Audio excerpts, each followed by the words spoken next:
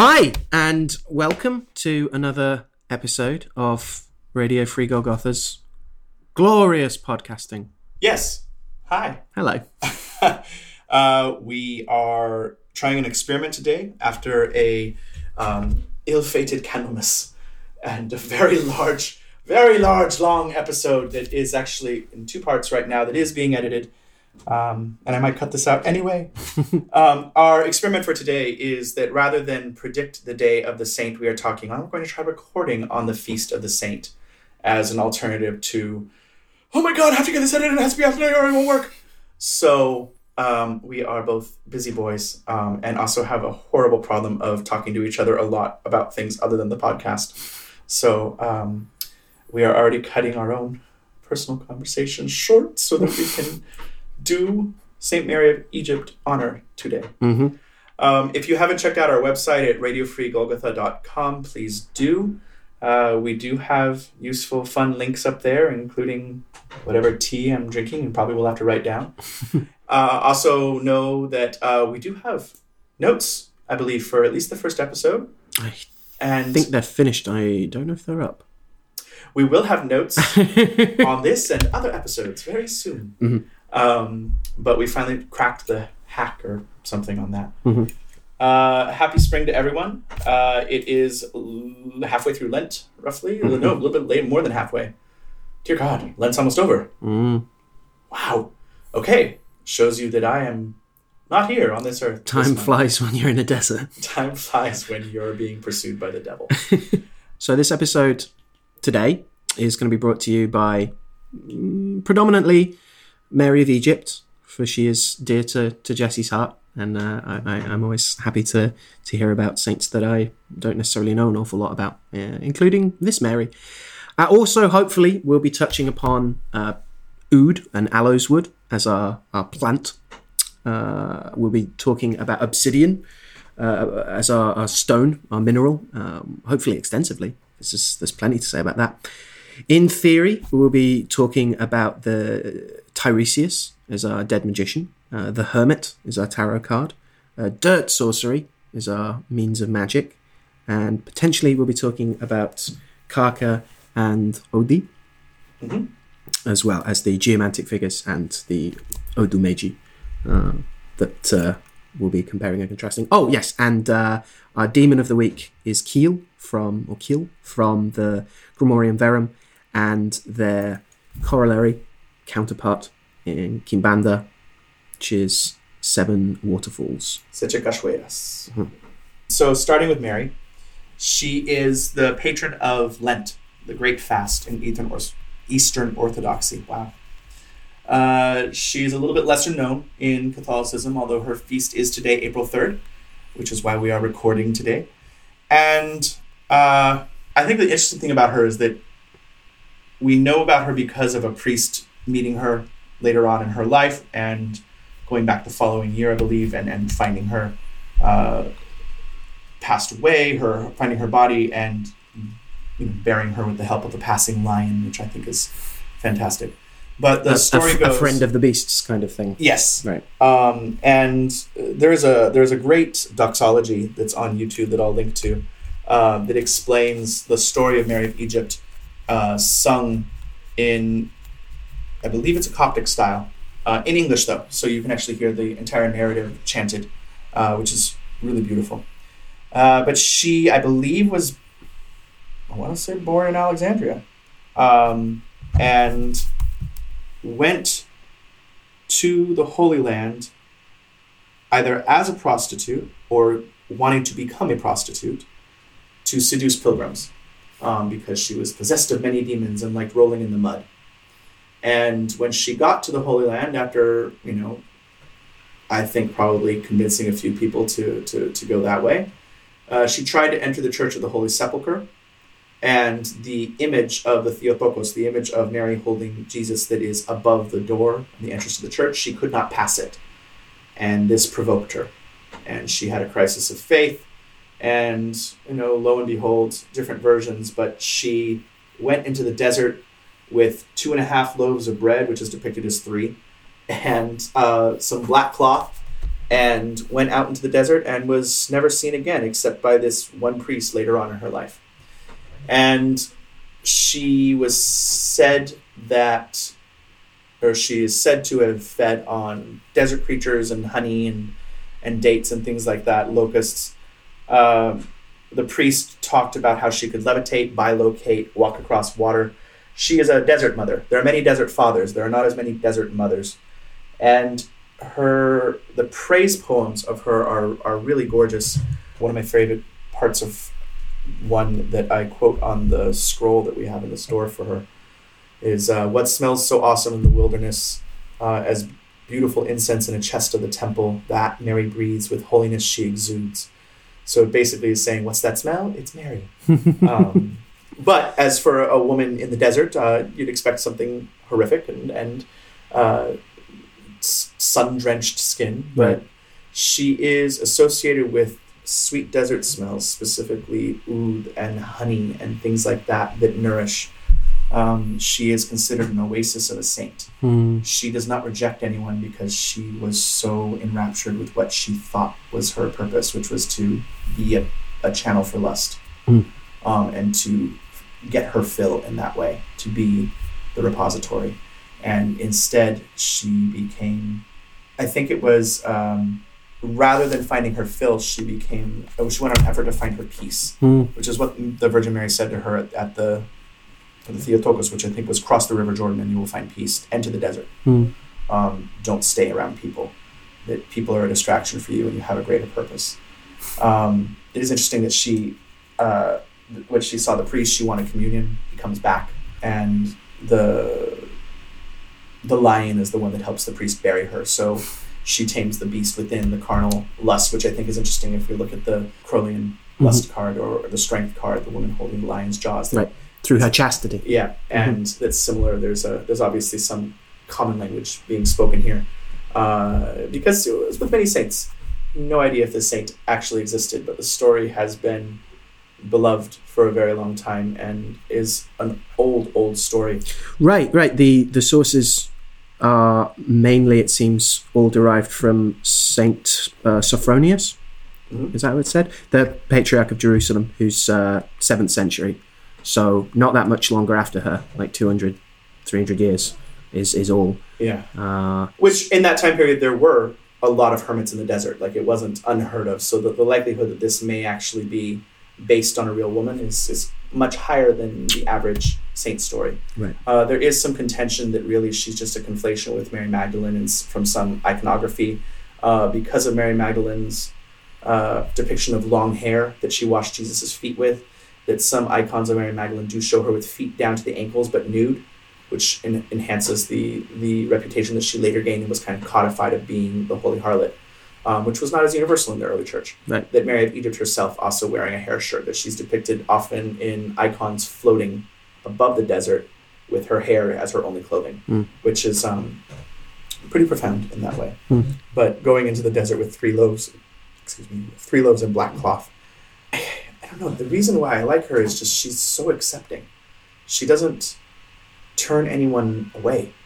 And there are a lot of saints where there's this kind of need for someone to feel pure or feel like they have to be embarrassed by it. And, the Virgin Mary is often one of those ones that people still want to go to, but they hide from her in shame. In traditional Catholicism, like, let's put the kerchief over her while I'm changing so I don't want her to see me naked.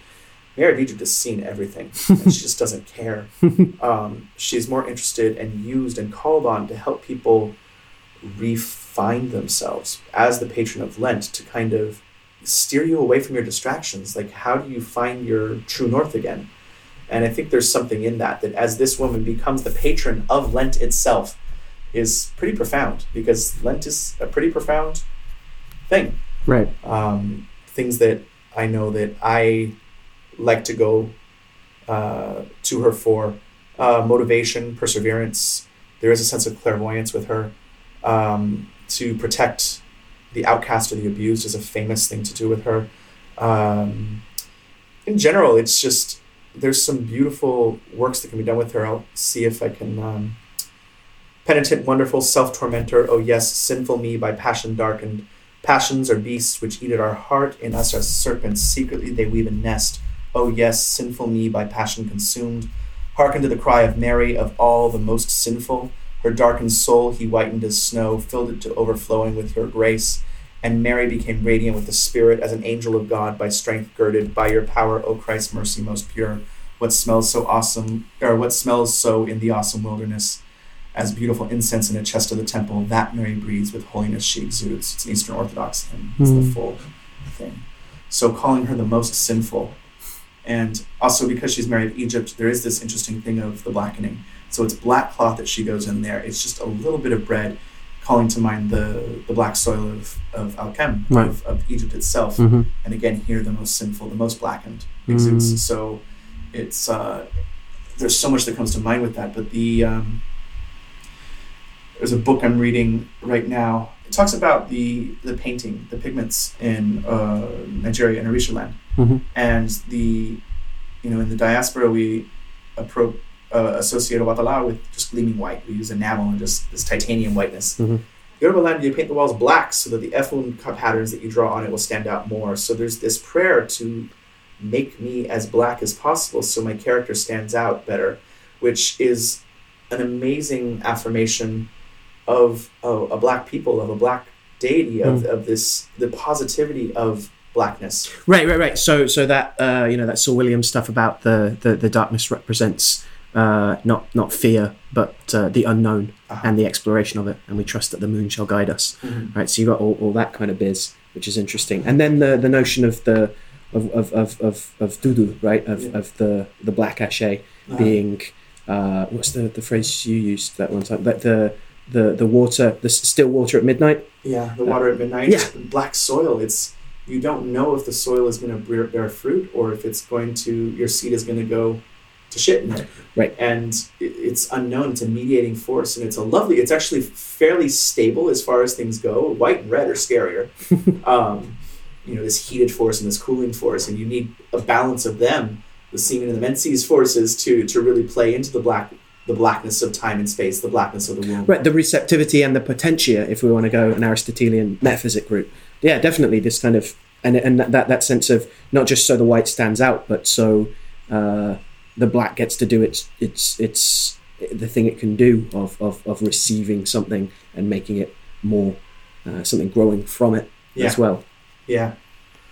That black is, it ties into other things that we're talking about today too, just as far as, obsidian is a quintessential black stone, and certainly its associations for me are of the black teot of Tezcatlipoca, and the covering with soot to appear as night, the unknown, the obsidian mirror that you scry into to get this idea of what is unknown, can it be known? Mm-hmm. But it's a very dreamlike quality, and then of course the stone is associated with nightmares and dreams, and people's words reflecting from you because it's a natural mirror. Mm-hmm. So it's interesting to look at this stone more than a lot of others. Sometimes the mystical qualities ascribed to stones are so culturally specific, or we're missing something in translation. It's like, I'm not quite sure how this stone does that, but obsidian is one of those ones that its physical characteristics seem to directly reflect its mystical associations in a way that is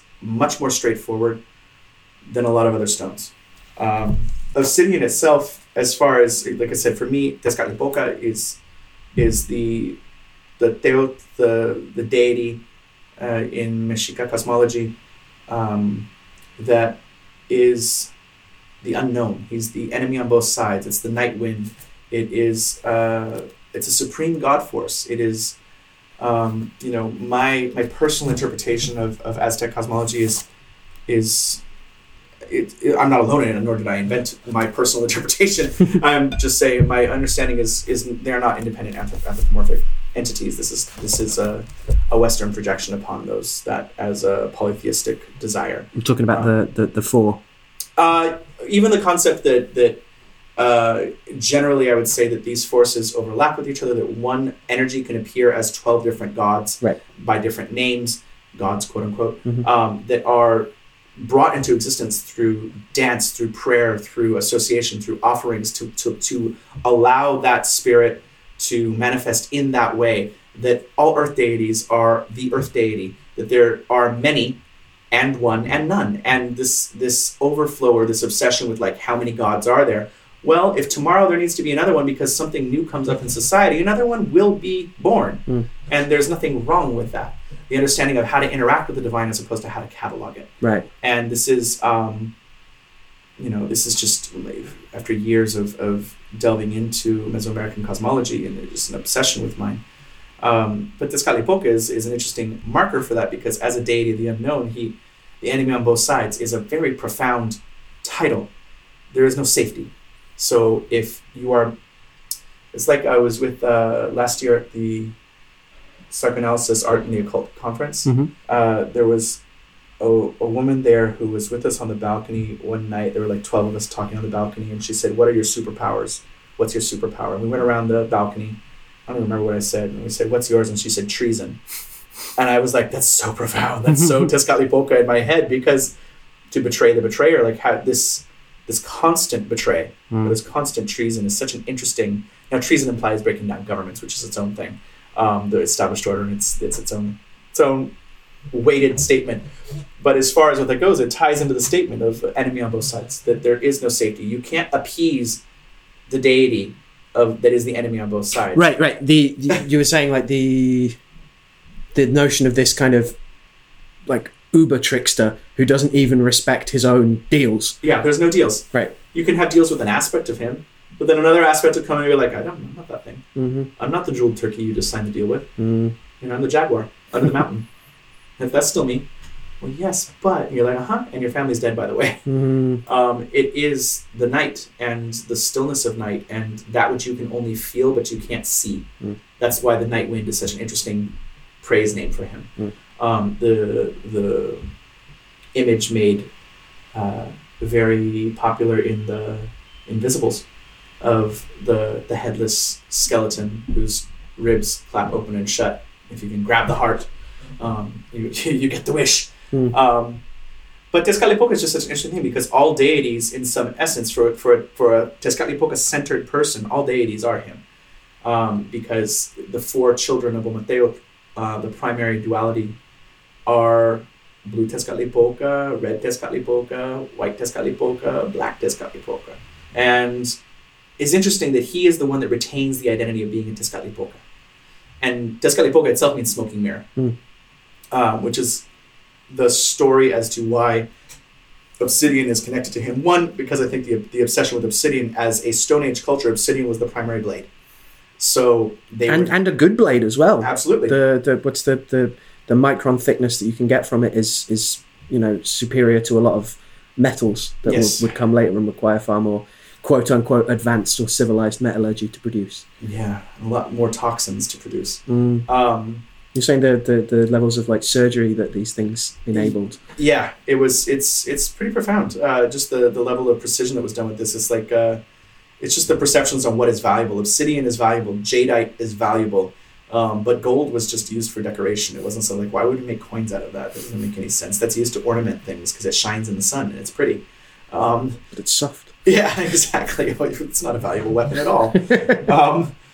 But it's good for honoring the sun god. But with Tezcatlipoca, the first four emanations out of Ometeotl are all Tezcatlipocas. They're all mysteries. We don't quite know what they are. We have this idea of even the smoky mirror, the thing you look into to kind of get an idea, holding the obsidian up to the copal smoke so that you can see shapes, things crossing across it, holding it over and then looking at it to read it, which is a technology known to many people in many traditions. But this idea of the Mensu thing, that is the mirror where you're holding it over a candle smoke or over smoke itself and then looking at it to see what's stained on it, to see, okay, what am I reading here? And with Tezcatlipoca, we only know from where he's been. We don't know where he's going. It's dark matter. Yeah. We track it by what it's not. And the story is that when the world was created, and I don't believe it was the current world, because there are 5 in the cosmology. But he comes down and has to fight the earth monster, which is a giant caiman, which is also the world tree. It's the Seba. And he rips off the animal's jaw to tame it. And it becomes land itself and the world tree. But at the same time, he loses his foot in the battle, which was bit off. So his foot is replaced with an obsidian mirror. So part of him is eternally mystery. Even when it's depicted, he must remain smoking. Part of where he stands. Yes. So the dances for him are also interesting because he's a limping dance, which is gorgeous in Danza Azteca, where it's just your left foot is bent on, you're walking on your ankle, so it's just consistent. And stomping is me pretending I'm doing the dance even though I'm sitting down.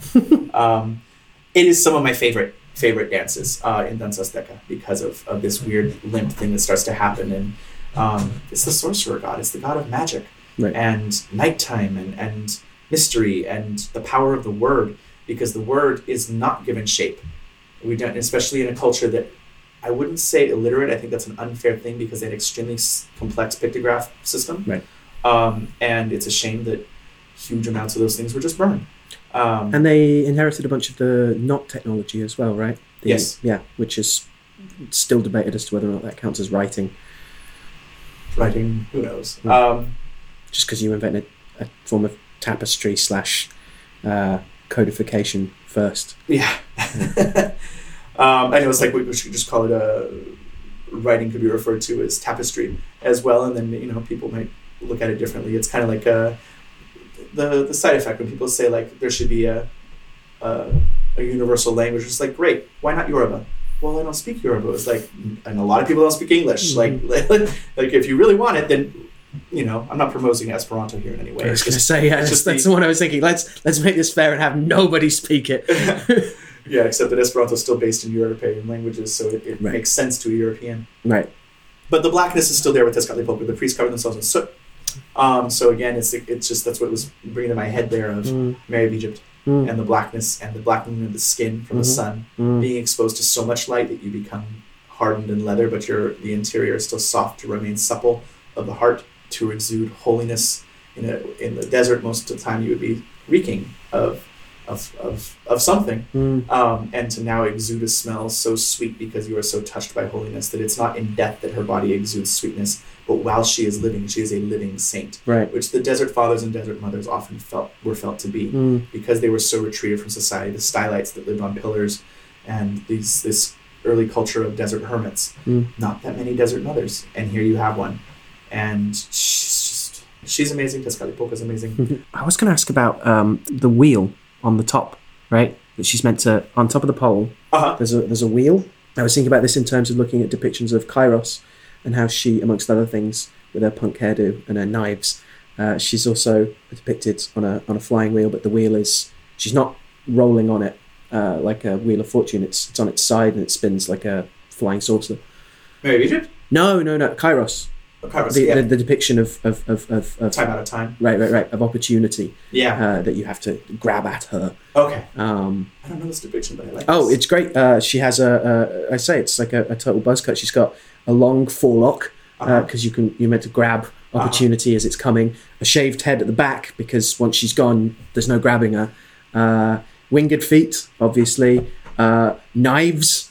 Full of knives because opportunity cuts sharp. Oh yeah, it's great.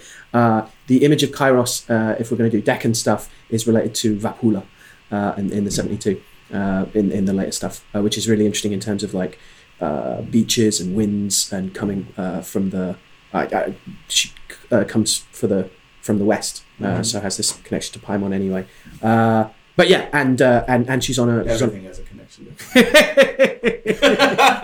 If you could even hear that. So she's on this wheel, and I was thinking about the wheel turning and spinning you round and seeing things from many perspectives. So she's also like facing in all directions constantly in a dynamic way, as opposed to the practical reason for a wheel at the top of a hermit's pole that they live up. What's the term for it again? Well, they were stylites. Stylites, right. The people who lived on pillars. So there's a practical reason of just like that's a thing at the centre that you can build to have a platform to be able to actually sit on. But the idea of it not moving and kind of the reversal of Kairos in some way and an unkairotic thing.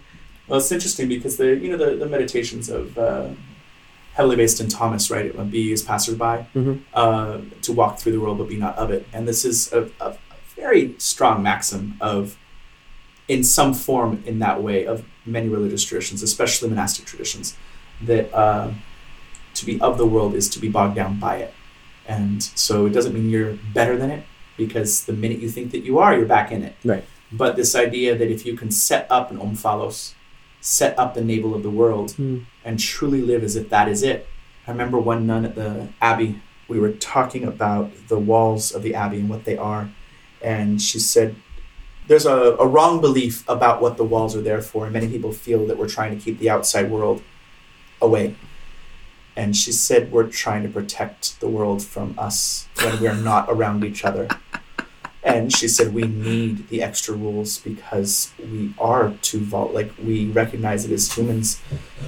It's too much. Right. It's too much. And that the group, the salvation, there is salvation in the group, there is salvation in the discipline.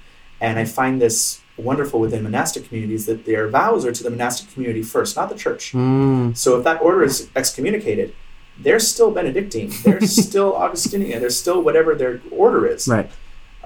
Which I find fascinating. So it's dedication to the laws or the traditions set up by each monastic order and the individual culture of each abbey or monastery. And you actually swear to that which you work with and the people you work around and are actually part of, rather than some more abstracted or potentially dogmatic kind of ruling, a worldview rather than a policy or a politic. It also bespeaks the stuff that you find in Afro-diasporic traditions as well, of it's far harder to do the spiritual bypassing of, gosh, I'm so enlightened, look at all this great spiritual stuff I do, when you realize that a lot of these things are prescribed by divination are medicine as much as they are a awarding of a new grade or an advancement towards enlightenment. You need this thing. Or at least life will be a lot better for you if you get it, or if you do it and continue to do it. This practice is to protect you from yourself to some degree, or at least to try. At least we're going to give you the divination sign that tells you all the shit that we have to tell you that you're not going to listen to unless you get this new Orisha. It's a celebration of that too. I think as far as ATR too is there's I think this is a tangent of course, but welcome to Al and Jesse. I think one of the beautiful things about it is that there is no ignoring of what life actually is, especially in things like Orisha, where there is not this proposed, well, you're going to live this life where no one's ever going to talk shit about you, and you're going to have money flowing in, and you're going to have 1,000 virgins laying their what do females throw at people? Their breasts. Sorry, I feel really gay right now. Throwing themselves at you. So it is not that there's not going to be gossip about you. Right. Gossip is the way of the world. And it's not that you're going to have uninhibited financial success. Orisha often recommends diversifying. It's a merchant-based culture that tried to figure out the best way for you to thrive within the world you live in, not the world that existed 400 years ago, not the world that might exist if the proletariats overthrow the bourgeoisie and everything happens to, didn't say that out loud, that's good. But in order to some people's dreams. And it's about using the resources you have. So this confrontation with, they're not asking you, Orisha aren't asking you to be human, they're asking you to be Orisha. They're asking you to make big decisions and be like, look, do you want heartache? No? Then cut that person out of your life. Oh, but it hurts. So yeah, it's going to hurt more in 10 years if you keep going that way. Oh, you don't want to be in business with that person? Then don't be in business with them. So make your offer. You ask a question, should I sign this business deal? And the Odu that falls talks about you need to be single partnerships, right? Like no partnerships whatsoever. Only be in partnership with yourself and your ideas. Or sometimes it might say, you'd be like, oh, I'm about to do this thing. What should I do? And the first thing that falls is talking about partnerships and the strengths of that. And like, you need to go find a partnership with a married woman so that, that's in a secure relationship, that her husband won't be jealous, so that you can go, like, it can give you all this advice very specifically. But it isn't about ignoring or saying, I think we do this all a lot in our lives, or at least I'm an idealist and think like, oh, I'll act when the time is right. It's like, no, what is the actual battleground right now? It can't just be like, it's what we talk about with, what I like to think about with Eshu dos Rios a lot. I had this thought about this the other day, but Eshu dos Rios for me is the Eshu of the currents. It's the thing that after you've made this decision, coming out of the bonfire of Moore and his sub-lieutenants, whatever they're... Deputies? Deputies, thank you. Western hierarchy. But the idea that you've taken the torch to the fire and you're walking across the street or the river now. Right, You and can't just take it because the cars are going to hit you. Right. You've got to look both ways. You've got to pay attention to what's coming.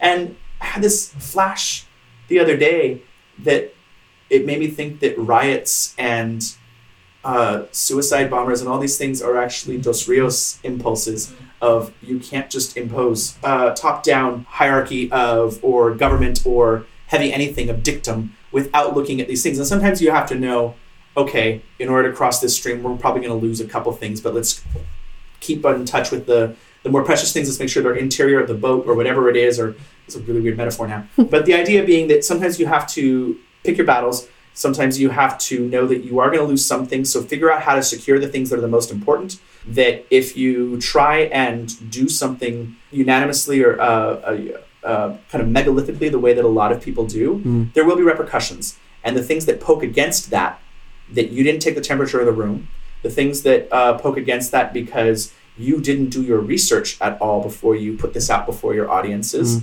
that's the Dos Rios impulse there. It's the river is now flooding because it's going to find a way that you've got to figure out a way to work with things. Right. How to cross. So less about how to navigate a boat on a river and more about crossing a river as well. Like how to move forward in the face of moving against the grain of the world. Yeah. Or part of it.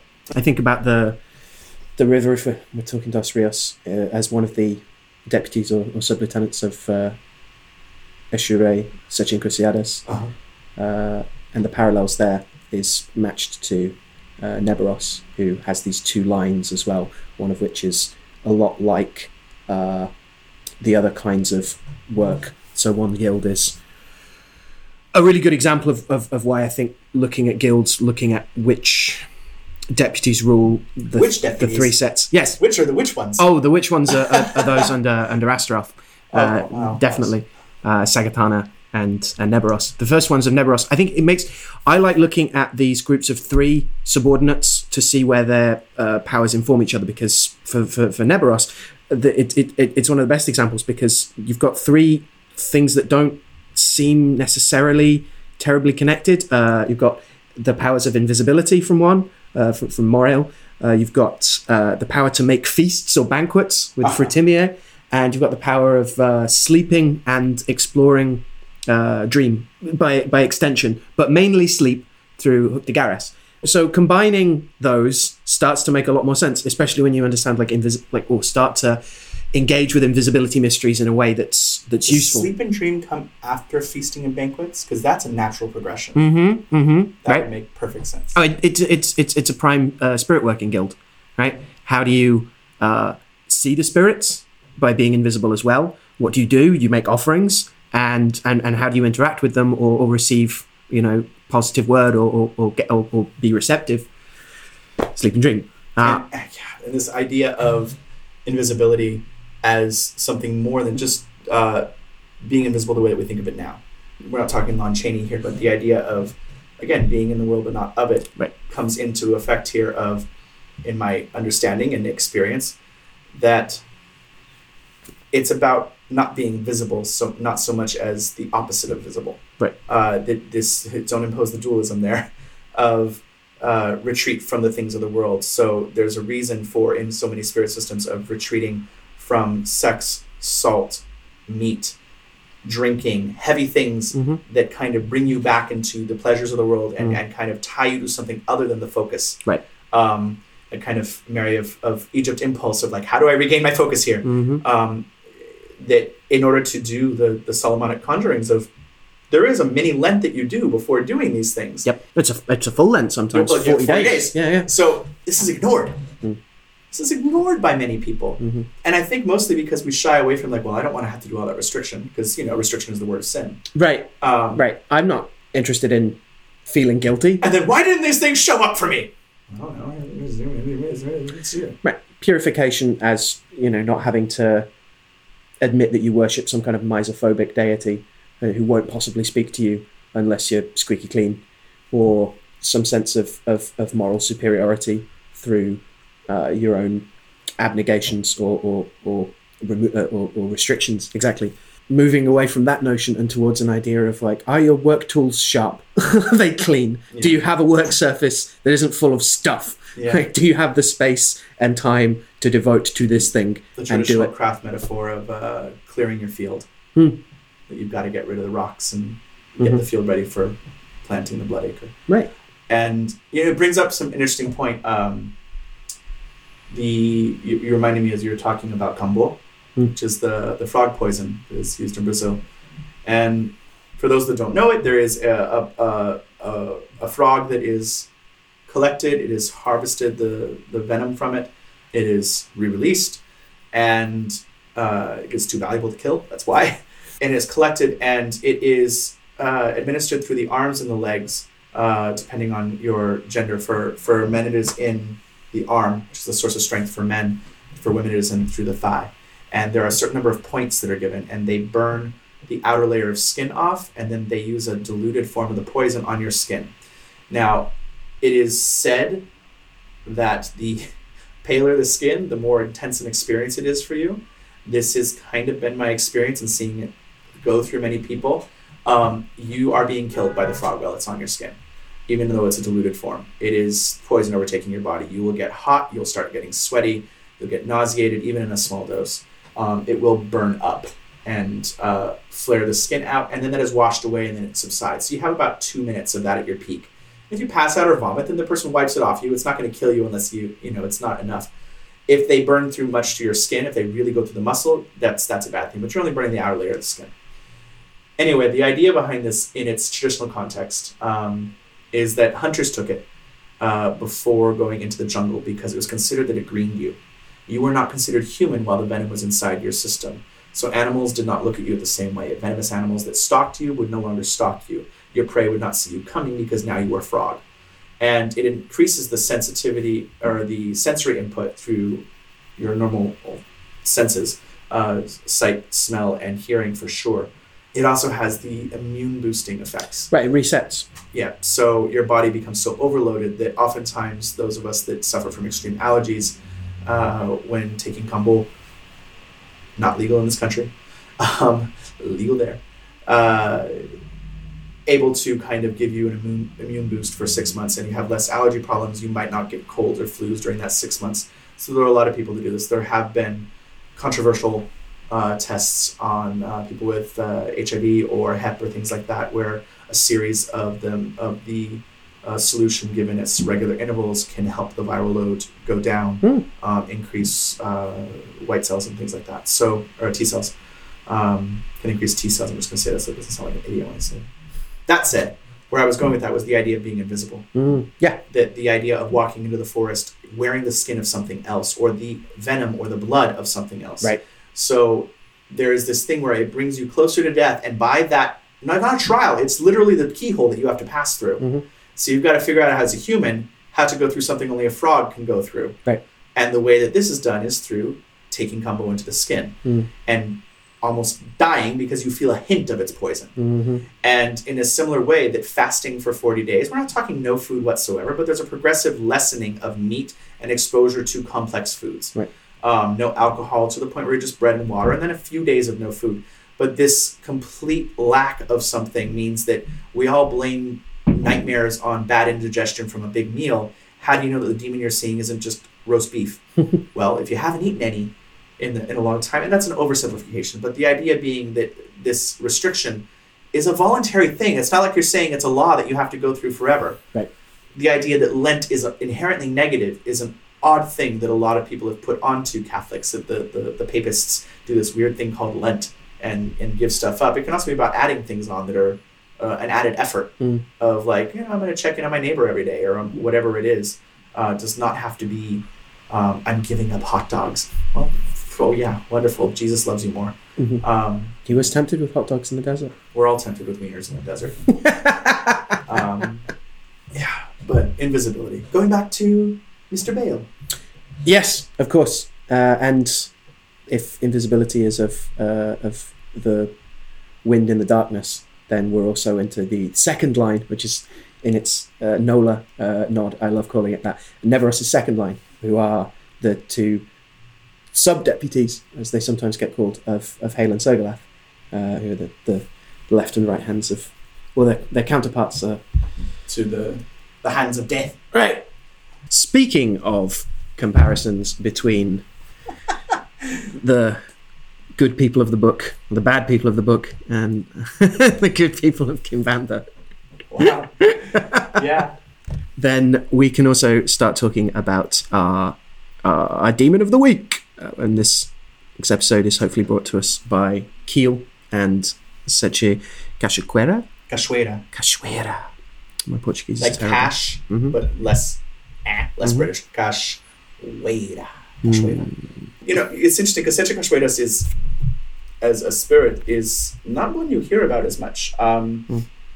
To my knowledge, certainly in the south. And this might be because there are less waterfalls. Imagine that. Except in the areas I go to. But my experience is that they're still around. It's just big urban Kimbanda does not necessarily have giant cachoeiras everywhere. And certainly we're not talking about one cachoeira. We're talking about 7. Not literally, but maybe. Sure, if you ever find a spot where there's 7 waterfalls flowing into one, like, give me that water. Just tell me how much you're going to charge. There might be worth putting a word in about that. The notion of sevens. That's where I was in going. Kimbanda. Yeah. So most obviously, we can think about it in terms of the 7 kingdoms. The idea that the difference between Pombagira, Sete Encruzilhadas, and Pombagira Encruzilhadas, that one of them is present in. So they have the notion of each kingdom in every kingdom as well. Completion. Right. So a sense of perfection is the other idea. The totality by representing all of all of your options. Yeah, and this certainly seems to be kind of a European agreement with Congolese cosmology as well. That interestingly, it kind of ties into our talk about geomantic and Odu today. Also, the notion of 7 itself is the 7 shells is Odi for us. So in Dilogum, which is Karka, which is in as far as Odu wise is it's the world. It's the Vagitus that burns and destroys.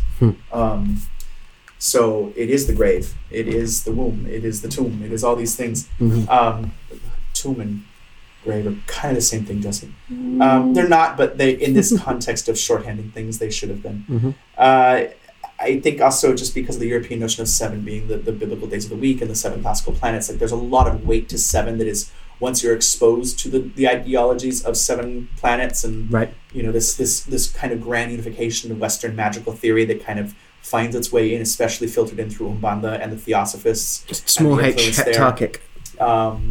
It becomes very difficult to unlearn and unsee this. Oh, the 7s are everywhere. It becomes very. It's the thing with any meta paradigm, right? When you're trying to make it, you will then fit everything into your meta paradigm. It's like if you're going to fit everything under the Kabbalistic tree of life, you will not be convinced that there is something that can't fit on there. Yeah. And even if someone from another system, that doesn't make any sense. You're like, no, it does. You just don't know enough yet. Right. Or you develop a process model whereby, well, it's really about how you can fit it onto the tree. That's the lesson you learn. The answer isn't important. It's the journey. The treasure was inside you all along. I like my rabbi friend that's basically constantly saying, like, no, mix up the order of everything all the time. Tomorrow, just put Keter at the bottom and see what happens. Then you're just going to start learning. But the idea of 7 being, it's a profound number numerologically within Congolese worldview as well. And the multiple of 7 at key events of what 7 minutes means, 7 days, 7 hours, these things have significant times. And that the onset of the age of reason starts around 7. And 14 is when adulthood starts in a traditional society. And at 21, you should have had children already, and it keeps on going from there. And that you're going to start seeing possibility of grandchildren by 28 and further on from there. So it's an interesting parallel in that way. But I think it's at this point, it means so many things to have 7 as opposed to just 1 within Kimbanda especially. Seche Cachoeiras is he's a Caboclo Kimbandeiro, so he is Caboclos are the indigenous spirits. Originally, Caboclo was a term on the racial scale that describes someone who was half European and half indigenous. Over time, it seemed to be transferred to indigenous in general, and I don't know why this shift happened. It is a term used to refer to the indigenous. I don't know if that's part of it was quote unquote half-breeds that were the bridge between the cultures in that way to a larger audience. I don't know if the term became very prominent within Umbanda because of the fact that Umbanda was considered, and especially in its beginning, kind of a whitewashing of the other systems. And there's a lot of questions that a lot of people have raised over the years. But you say caboclo to an average Brazilian, and it doesn't matter the history, but they know you're talking about an indigenous spirit, or at least the depiction of an indigenous spirit. But the caboclos quimbanderos are a certain group of spirits within Quimbanda that are those caboclos that work within the laws of Quimbanda, that acknowledge that these spirits exist. Are they the exact same as the caboclos with a matching name? It's up for debate. Are they just different masculine, say one? Because there is caboclo Seche Cachoeiras. It looks very different from the statues of Eshu Seche Cachoeiras. And we're also into the realm of how much are these spirits an individual dead person who coheres things around them, and how much are they a thing that has cohered dead people around them. Yes, and the idea that much like the beliefs about many things is that these are nicknames, and that the specific names are the province of those people who work with them intimately. And it may be that everybody is working with a different one. It may not be. You're talking a grand metaphysic that is most people will have theories on, but if you spend too much time arguing it, you have a different priority. You're selling something most likely. Seche Cachoeiras is said to be the Eshu that helped Moses part the Red Sea, or the Reed Sea, depending on who you want to argue with. He is generally pretty serious and demands forthrightness and honesty, which makes sense. You're playing near a waterfall. You don't want someone who's going to mess around and make you fall over it. He is heavily deals with passions in general.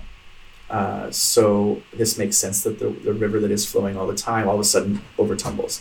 And so it can be an Eshu that can use to calm down extreme emotions as well as to provoke them. He can be gorgeous and I think Nick uses the word intoxicating to describe him. I only have a few experiences with him and only once seeing him down. Interestingly, I've also heard in some houses he wets the hair of the mount when he comes down. Like they pour water on, similar to other spirits that are like that. Cold water in Quimbanda is where this was in Umbanda house where I saw him come down. But it's generally said that you need to have a relationship with him before you just call on him. You have to know the waterfall before you pretend you're going to take other people over it. Don't go over it in a barrel without checking first, I guess. There's not really much more to say on it. He's a little bit chaotic. He's a little bit hard to predict. He is a trickster. It's an Eshu after all. He is not uncommonly talking about what we said with Tezcatlipoca. He is also known for going against his word. So you can give him an offering that he accepts, and then he'll say, okay, great. And then he'll completely turn your life upside down because, well, he's a waterfall. And he's 7 of them at this. His ponto is definitely, the ponto riscado is, I said it like a Spaniard because that's my reference point. Ponto riscado is, it literally is a trident falling over, which looks like an impotent trident for some, but it's the trident becoming the waterfall. Right. And then 7 crosses around it. So 7 crossroads, the X symbol. So you have 7 again being, it's tied into the encruciadas there because it is, you have, the water is now changing directions. It's a crossroads of direction. It's a crossroad of air and water and land and water and all these things are happening. It's a free fall as well. It's not just that you've been swept away by the current of something. It's that suddenly there is nothing beneath you and you are plummeting. Yeah. He does take really, really rounded stones like you would find under a waterfall. And so the caboclo and the Eshu both are propitiated in houses that work with more than just Eshus or caboclos that are incorporating Orisha, like Umbanda houses, because the river stones are so important. So it is a way of propitiating him that you might be able to find good ones, to find good river stones in this way. Does that mean a relationship with Seche Pedras? Yes, but Seche Pedras is more at the beach. So there's the ocean tumbling there, but this is almost considered a more natural because it's a consistent process, whereas waterfalls are rarer. Right. Well, certainly rarer than the singular thing that is the ocean. Right. And so encompassing. But the thing with the waterfalls is like even as Ponto, right? Tremeterra is the shake the earth. And there's because where I think we get the counterparting. Yeah, so shake the earth because Mr. Seven Waterfalls has come, shake everybody. So it's not just Tremeterra, now it's Trememundo. So it's shake the world, shake everybody, because so the first one, let me explain this. Tremeterra is shake, because Mr. Seven Waterfalls has arrived. Trememundo is about shake everybody, and then it just says fall Laroye, which is just this. It's almost like a weird Kimbanda version of Life is But a Dream. Just like Kaya is such an interesting thing of like fall Laroye. row your boat fiery over the edge. Yeah. So I don't know. It's an interesting ponto. And I think that's the only one Nick gives in the book. He isn't. What's the phrase that's used for, say, like Tata Caveira, mounts from the earth, pulls from the earth? The only time I've seen him came down, he mounted more like a caboclo, which is just, there's a certain pattern of how they come. Okay. So we're definitely not talking about a literal fall to the ground when he turns up. Not the same way. But Eshus generally, all Eshus do tend to slam against the ground in some form. Right, but it's often more of a kind of like yeah, there's going to be contact with the earth in some way. Those are great illustrations for radio. Yeah, that was perfect. Just like our faces. So I think with him, because it's not one that it's not come out a lot of in readings. I know people that have him, and like I said, I've seen him come down in the Umbanda temple. I've seen the caboclo come down too. They're not dissimilar, but caboclos all look very similar to me when they come down. They're shaking arrows and hunting. Kind of a Shosi-esque. Oh, Shosi-esque, yeah, because he's the leader, right, of that group. I have my favorite caboclos, right?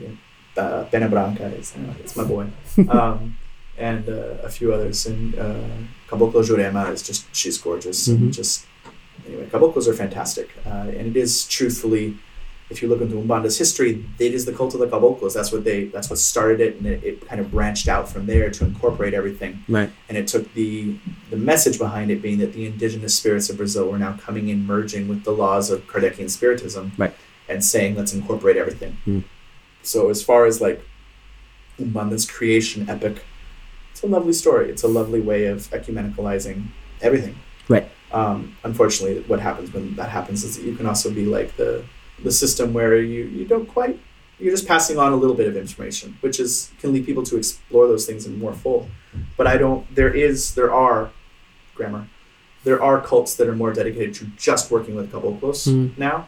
I don't know the specific histories of those. My experience is more with different lines of Umbanda and Kimbanda de Rice houses and then Candomblé.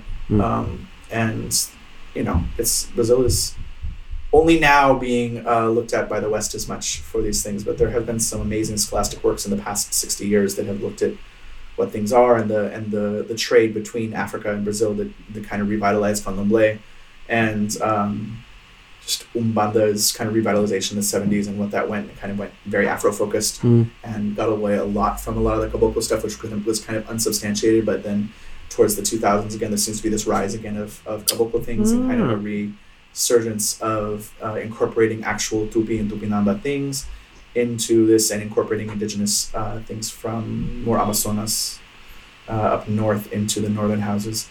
And I think this is a lot of just people are finding that each their own expression within Umbanda because it is such a meta paradigm. Right, it attempts to be very universal. Yeah, it's not unlike what voodoo is in Haiti, where voodoo is meant to be the umbrella under which all spirits can work. We're well aware of those spirits over there. Yeah, and we don't work with them, and we don't especially want to, but we could. Yes, and and just because I don't work with them doesn't mean I shouldn't listen to them when they show up and they say, we have a child coming to you, so take care of them and they will learn, which is really beautiful when the person can do that from a genuine place that is not about ego or money, right, and can really explore what that spirit is doing. And it just gets dangerous when it becomes other motives mixed with it. Right. Find Mary. Find your focus. Yeah. tan that hide. That was... Anyway. Find your pole.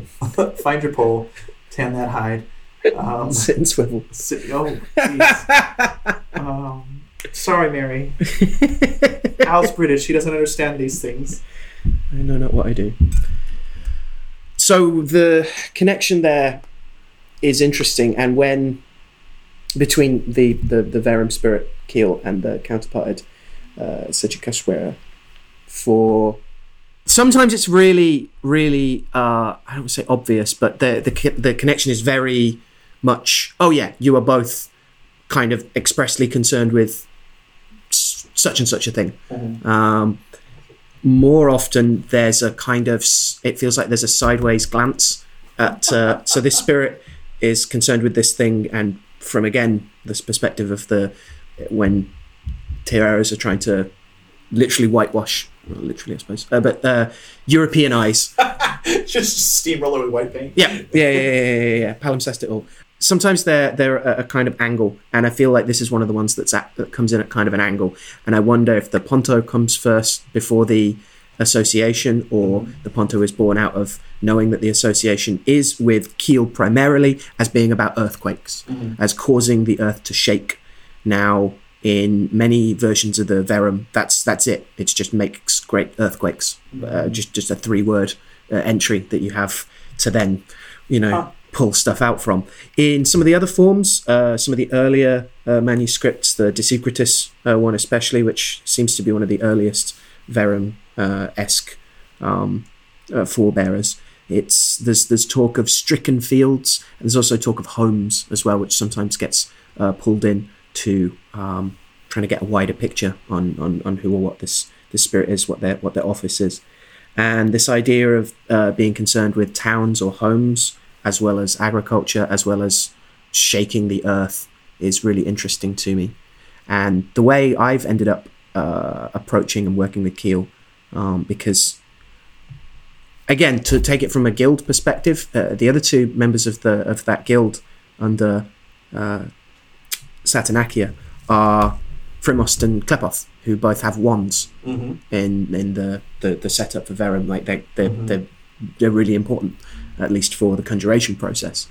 And so the other is Keel. So my interest was in finding out if there was a tool that could be made a home for Keel, or made a tool, which is one of my favourite things about Verum anyway, is the idea of the spirit seals on the tools. And the spirit seal on the tool not necessarily being the spirit seal that you use otherwise, that spirits like Klepoth have several seals, and some of which are clearly more about one kind of utility than another. So I was interested in working that, and in working what's a practicality of earthquakes. How does one turn the grandiosity of a historical grimoire text from a different time into something practical and workable in one's life and in one's work, without psychologizing it, without simply making it, oh well, that's, we're not really talking about so and so. It's a metaphor for something safe that doesn't actually challenge anything. And the thing I found with earthquakes, and again, this is an odd one in terms of putting your own kind of practice out there, is Keel has a lot of utility in harvesting dirt for magics. For me, that's one of the things that they've come through to do, and this notion of stirring the earth and of stirring the virtues of it makes an awful lot of sense to me. Sechikaswera has a reputation for, if you need to go deeper, he'll take you deeper. And I mean, the thing that's just for the obvious side of it, of a waterfall does make the earth shake, and the sound is deafening if it's a large waterfall. You go through there and your body is vibrating as you get closer to it. So it's the thing of the if you live near it, you're always vibrating, and after a certain point, the deafening nature of it comes, and it's all you hear. And it is a different type of spirit that can live under a waterfall, or is the waterfall. And I think there's also the thing that, since we're talking about like emotions and things like that on a practical level, the learning in oneself, this is borderline psychology, learning in oneself the warning signs for when you are about to go over the edge. What are the warning signs? When do you start to shake and tremble, and how can you stop that before it becomes you're thrown over the edge of the waterfall? Right. So, and here we're into that pharmaca thing again, that the spirit that rules the the making of earthquakes can also be appealed to stop an earthquake. Yes. Right. So when do we not want the world to shake? And so this idea of being interested in the affairs of towns and homes is, I think, where we're at with that. How do we build anti-fragile things? To quote Talib, what's his face? The notion of building something that, rather than requiring order, that things stay the same for it to stay strong, actually becomes stronger through increased chaotic interactions or novelty, that it actually strengthens it, not just strengthens it, but increases its anti-fragility. So that makes a great deal of sense to me. And thinking about how earthquakes are avoided in terms of in Japan and on the west coast, of the idea of like ball bearings. So just that fundamental thing of surviving monstrously strong onslaughts by being flexible. Yes. And being like water. It's interesting too, that because of the ancient beliefs about earthquakes and the connection to water. Right, Poseidon is god of earthquakes and the ocean. Right, it's because there's water that flows everywhere, and therefore it is raising the land. That's interesting too, certainly in that way. And not that there's a lot of geysers in Brazil that I know of, but this idea of the water that shoots out of the earth is also interesting to me. I have one friend in Iceland who has an obsession with the spirit of the geysers in general, and he's from there 20 generations or whatever it is, but they are pretty weird. Just the idea that clockwork that it builds up in this way, and that, first off, the first time I visited, my Icelandic pronunciation is terrible, but geyser, which is the geyser that they're all named for, was pretty impressive. And similarly, just Old Faithful is impressive. Just this idea that the earth is going to exude in this way, it brings up complete metaphors every time of just like, what is going on here? And that it could kill you. Some of them are extremely toxic to be around. Some of them are just shooting up boiling water, which is itself, not a fun thing to be around. But again, the earth shakes and it expels something. And similarly, the river is reaching the edge of the land. And the idea that the edge of the map, originally the waters fell off, and this is where they go. And there's an interesting thing there too, if we take it in the kind of different cosmologies of what exactly is a waterfall. The ocean's falling off the disk of the world at some point and feeding the waters of space is an interesting side of it too. That if there's 7 rivers or 7 oceans, then they're all flowing off too, and there are contexts by which Sete Cachoeiras or Keel is responsible for this, the edge of the world that shakes there, that it is the disk that's vibrating. And if he becomes is it him shutting off those waterfalls that allows a tidal wave to come back and shake ourselves? There's a connection there that you can play with in the mind. If you fall off the earth, if we take that model of the spirit world as like the upside down, very traditional idea, then that water's geysering up. Yeah, it's flow. It's springs. It springs in the underworld. Yeah, I like that notion of the edges of the earth. That's very much in line with a less literal take on the geomantic figure of Karka. If we want to move on to that. Segue, my friend. It feels like a good segue, right? I mean, obviously the notion of the prison cell feels like a very obvious, there are walls in the way and you can't move. But the idea of, you can go over that thing, but you're never coming back. The boundaries of the possible but not healthy, or of the unreturnable. Even if we look at the figure itself, is easily comparable to a Vagitus, to a Vesica Pisces. And the breaking of the hymen is a common metaphor here. Like once broken, it's broken. It is a change of state. Whatever moral descriptions you want to put onto that's individual character or religious or cultural, whatever that is, cultural imposition. But it is a change of state. And in the same way that birth is a change of state, in the same way that death is a change of state. Right. And there is something haunting about those that are born dead in this, in this type of thing, or those that die and come back. Right. It goes against the natural order. You've already changed state too many times. Right, and that feels like a very Saturnine feature of not just constriction or restriction, which seem to be coming up a lot as well, but almost that things should be irrevocable. That when they're permanent, that there's something that has to shift for the cosmos to allow that. And that's funny. You're just reminding me of the primary story of Odi, which is the corresponding Odu, The primary refrain is where the grave was first dug, and the story of the adulterous woman. She was in a town where they didn't bury their dead; they put them at the bases of trees and covered them. And she wanted to run off with another man, and decided that she would fake her own death, and was buried interred at the base of a tree. That's not internment at that point. She was laid at the base of a tree. And woke up, the next day, and it was pulled her own kind of successful Romeo and Juliet, or just Juliet, I guess, and went off to another village. And at a certain point, was found out years later after living a happy life, and was dragged back and killed and buried. The grave was dug for the first time. Like, that which is dead should stay dead. You were dead, and there's the belief that it's because she lied, and there's the other thing where no, she claimed death. Like, death is now after her. Like, you can't there's that side of it too. So there's the justice side of don't cheat death because it'll come after us. There's the other side of it of deception. There's all these things of but the point is that the idea of the grave was first dug to make it permanent, to make sure that what is dead stays dead.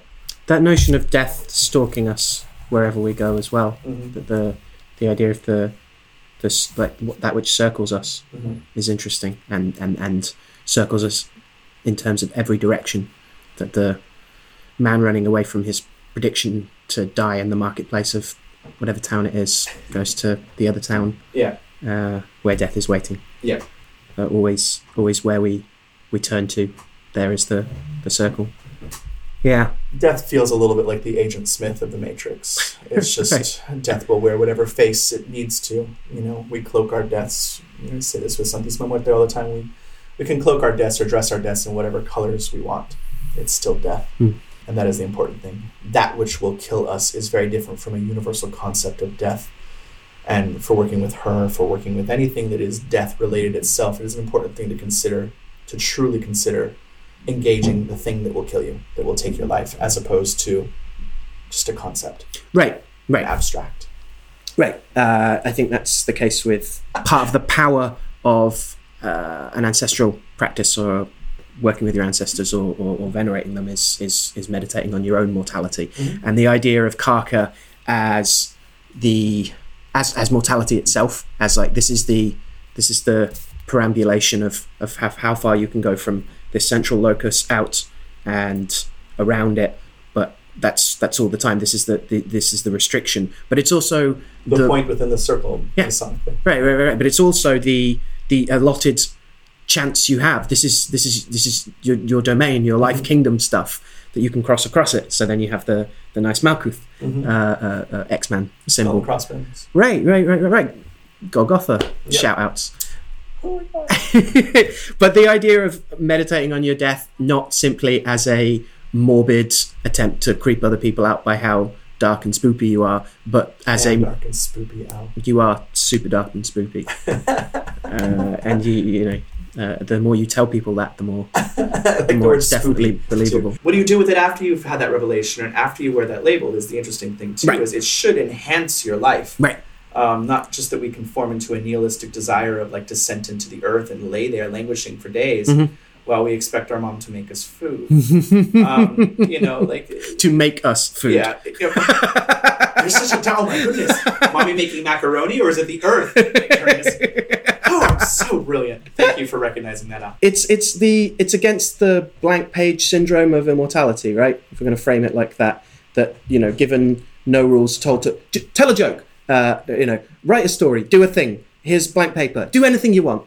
It's a lot trickier for most of us to start doing something than it is if we're given a brief of some kind. If we're given rules within which we can play a game. Oh, you mean restrictions can be friends? What? Right. So Karka as the cell, right? The fundamental building block of life. Karka as the magic circle. The thing that you can retreat to maintain your center. That is the pole hole. That keeps the pole erect. Is the thing that allows the flagpole to stand. Right. And which is fascinating. Sorry to interrupt. Which is fascinating in terms of comparing it to the other hand of Saturn of Tristitia, which is the pit, or usually the ideograph is depicted as the pit. I like it as the depression as well. I like it as the upside down rainbow. Yeah, it's interesting because I also think it's helpful to know, like on the practical side, like Kaka is, I've seen it played out. Let's not forget that it's all containers, literally bags, cul-de-sacs, dead-end streets. Could also be firmness in a decision. Is this somebody I should stay with? Like, well, Kaka with other geomantic signs could be a yes. This is the last like you're gonna be with this person forever, yeah. Or it could be it's gonna feel like a prison. So we got to figure out what that open end is, and which is why geomancy is, unless you really look at all of the signs there, it's very easy to put your interpretation of this so strongly, as it can be with any divination. Right. But geomancy, because it has these 16 symbols, and that's it, and because geomancy doesn't pair off similar to, I'm not just touting like, oh, Odu's better. Odu's still complicated, it takes a lot of time, but the idea of Kaka paired with Justicia is very different from Kaka paired with Fortuna Major. Mm-hmm.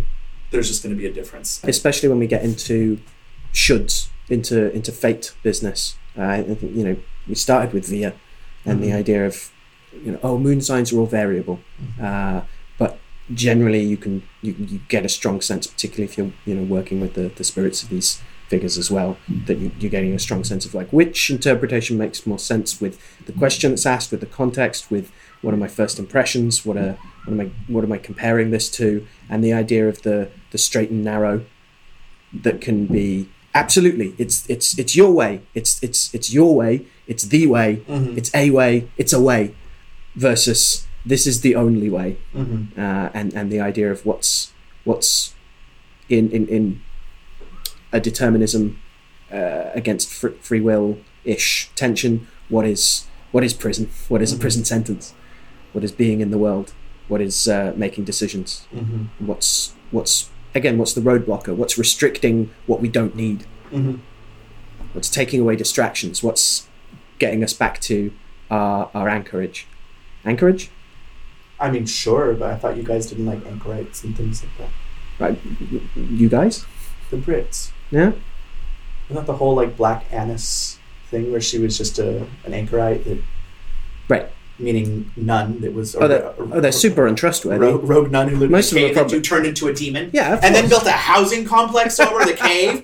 There's nothing sacred to you people. Want to visit that housing complex.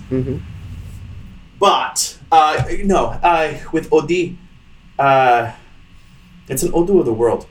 It is a very common Odu to fall. It is the problems of the world are found here. It is an Odu of gossip, of intrigue, of birth, of death, of fucking, of many things. The whole telenovela of it all. Yeah, and there's a I like it said like that, telenovela. I don't know if that's accurate though, because that feels like the melodrama rather than the quotidian minor constants. I mean, on one level, yes, it exemplifies kind of the drama of everything, but that is life too. Like if we approach it, take it one step back from that and just look at it, that there is, again, with the practicality of Orisha religion, that it is going to point out the stuff we're trying to ignore that we pretend doesn't exist. Right. So the drama of everyday life, of going to work, of you're late for work every day. What does that mean? Like, this, your boss is going to talk shit about you because you're wearing a certain color because of, that who knows? But this is the average things of everyday life, and deals with everything from indecision to pride to betrayal to lust is all there. Odi has everything. I think it is an Odi. There's because of the looking of, it looks like the Vagitus, the symbol, the geometric symbol, and the Odu symbol. The song that is, I think it's sung in Gelede stuff as well, but where does the rich man come from the cunt? Where does the poor man come from the cunt? It's referred to as the cunt song by anthropologists. This is how they translated it. But it's just this homage to how important the vagina is, and that Odi is the earth Odu. It is, as much as it is connected to Yemoja, who is for us in the New World a oceanic deity, but water in general, because she is the Ogun River in Nigeria. And people go back and forth on whether she's river or ocean. It doesn't matter for the fact that her essential qualities don't change, of nurture, of she is the breast that nurtures and the hips that birth. She is the mother who never rejects. In Cuba, we say that we give all heads to Obatala because he created all heads and therefore can take them. In Brazil, they give all heads to Iemoja when they don't know. And they used to give all foreigners to Iemoja because there was no way they could have Orisha, because they weren't ancestrally connected to Africa. Okay. So, and they presumably came across waters as well. And, well, everybody does, because the dead are on the other side. Yemaya must have allowed them to get here. Yeah. So there's the thing of her heart is so big she would never reject anyone. So I remember hearing a story from one Mai de Santo who she is Africa descendente, which is just she has black ancestry, but she, on Brazilian terms, she's not black by any means. Brazil is very based on skin color for these classifications, not just ancestry. And when they told her that her head was marked for Iemoja, she was like, "But I do have Orisha. I do," because she felt like being marked for Iemoja was the catch-all for people that didn't really have Orisha or had no business being in the religion. So it's kind of like the same lackluster thing happens to a lot of people with, "Oh, your head is marked for Obatala." People are like, "Really? He's so boring," And it's like, Obatala created the world. Obatala is the Orisha of dreams. Obatala is the Orisha of creative insight. Inspiration. There's a lot of amazing things about him. He needs help to get things going. He needs a lot of coffee and a lot of people to help him keep going on the fireside. But it's not a consolation prize. No Orisha ever is. Right. And this idea of medicine is its own thing. There is, for me, associated with Odi very heavily, there is a primary Osogbo, or Ibi if you're using the Nigerian term, but a primary ill aspect or primary ill luck. Bad pattern. Because Osogbo are like the anti-gods. Right. Is how they become to be referred to. And disease, paralysis, loss, this type of thing. Araye. Also, not just like natural, as in like not human. Like gossip is can be. Oh yeah, I got that right. Yeah. Yeah, but that's tied to Araye, which is so Araye is problems of the world, and Araye is a very hard osobo to describe for all of us. But there are several interpretations of it. One of them is I believe is one that Bimbola described it as the body possessed by witches. Now that got me going on it, because Ara is body or people, Aye is the world, but Aje can be witch. And let's be clear, this is not self-selected witches. These are the amoral forces that preternaturally existed, that came down, and one can form alliances with them, but they owe no alliance to you. Right.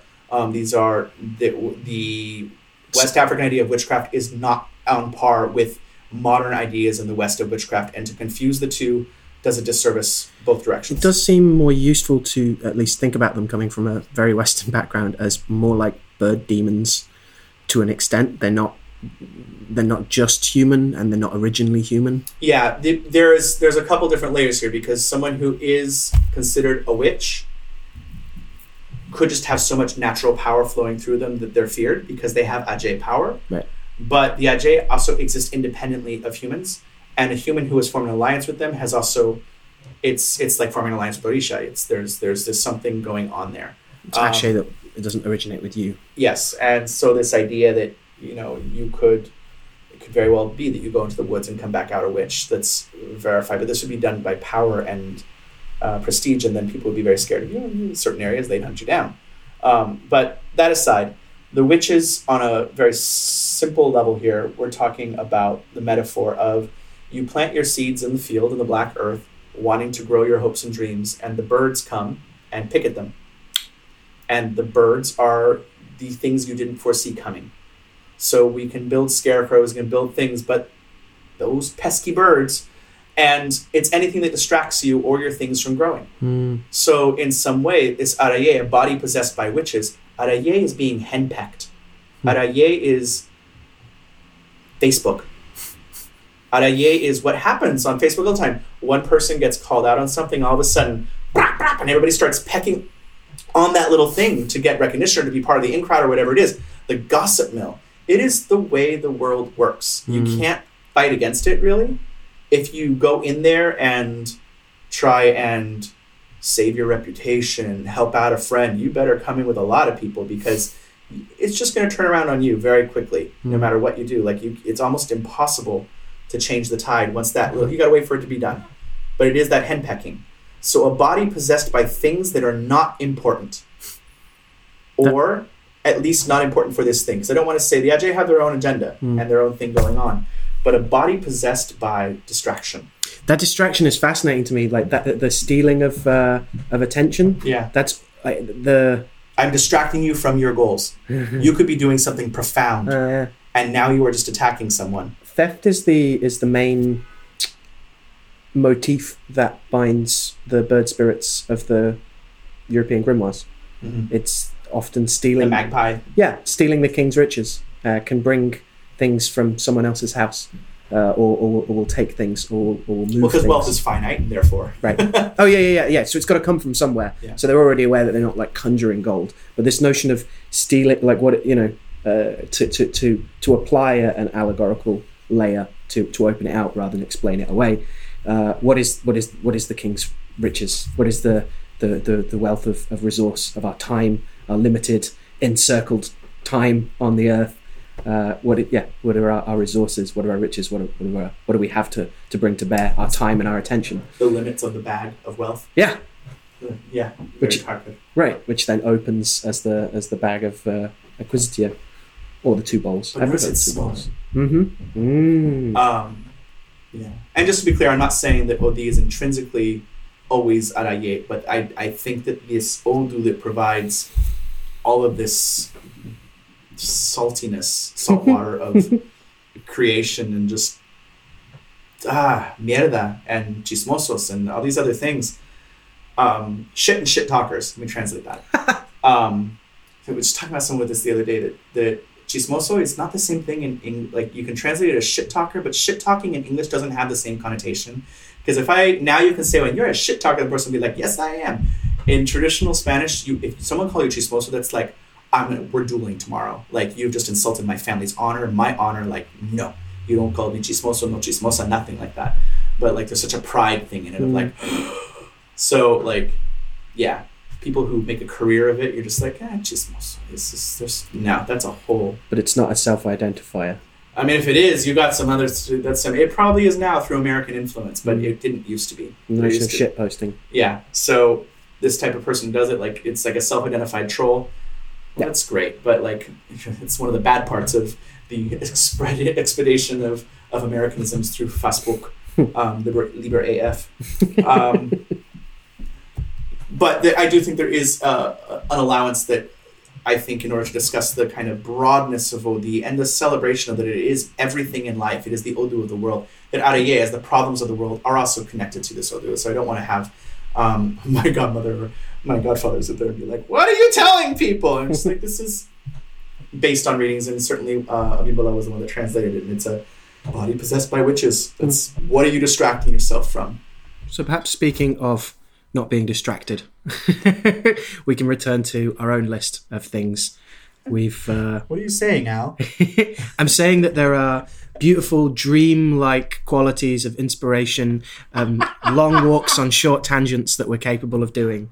And speaking of dream and the dark reflection on dream, it's apt perhaps to circle back to Obsidian and to consider its lapidary lore, which have two standards that I'm referring to now, of both Lakutos that I'll constantly big up, and also now Francis Young's publication and transcription and translation of the Peterborough lapidary as well, which is 15th century.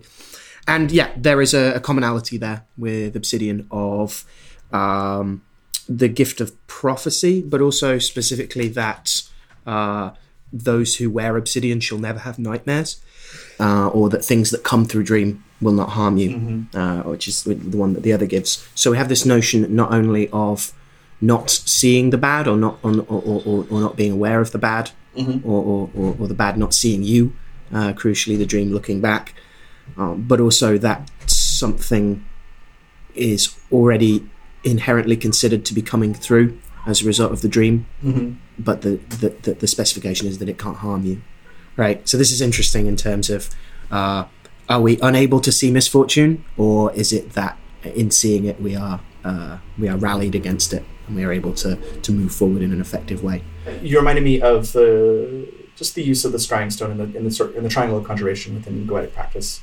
Of I am older, and therefore got exposed to the lovely videos of the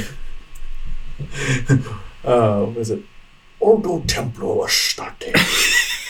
I love those videos. They're fun. Bless him. Astaroth. I love how Uncle Poke pronounces the term martial art.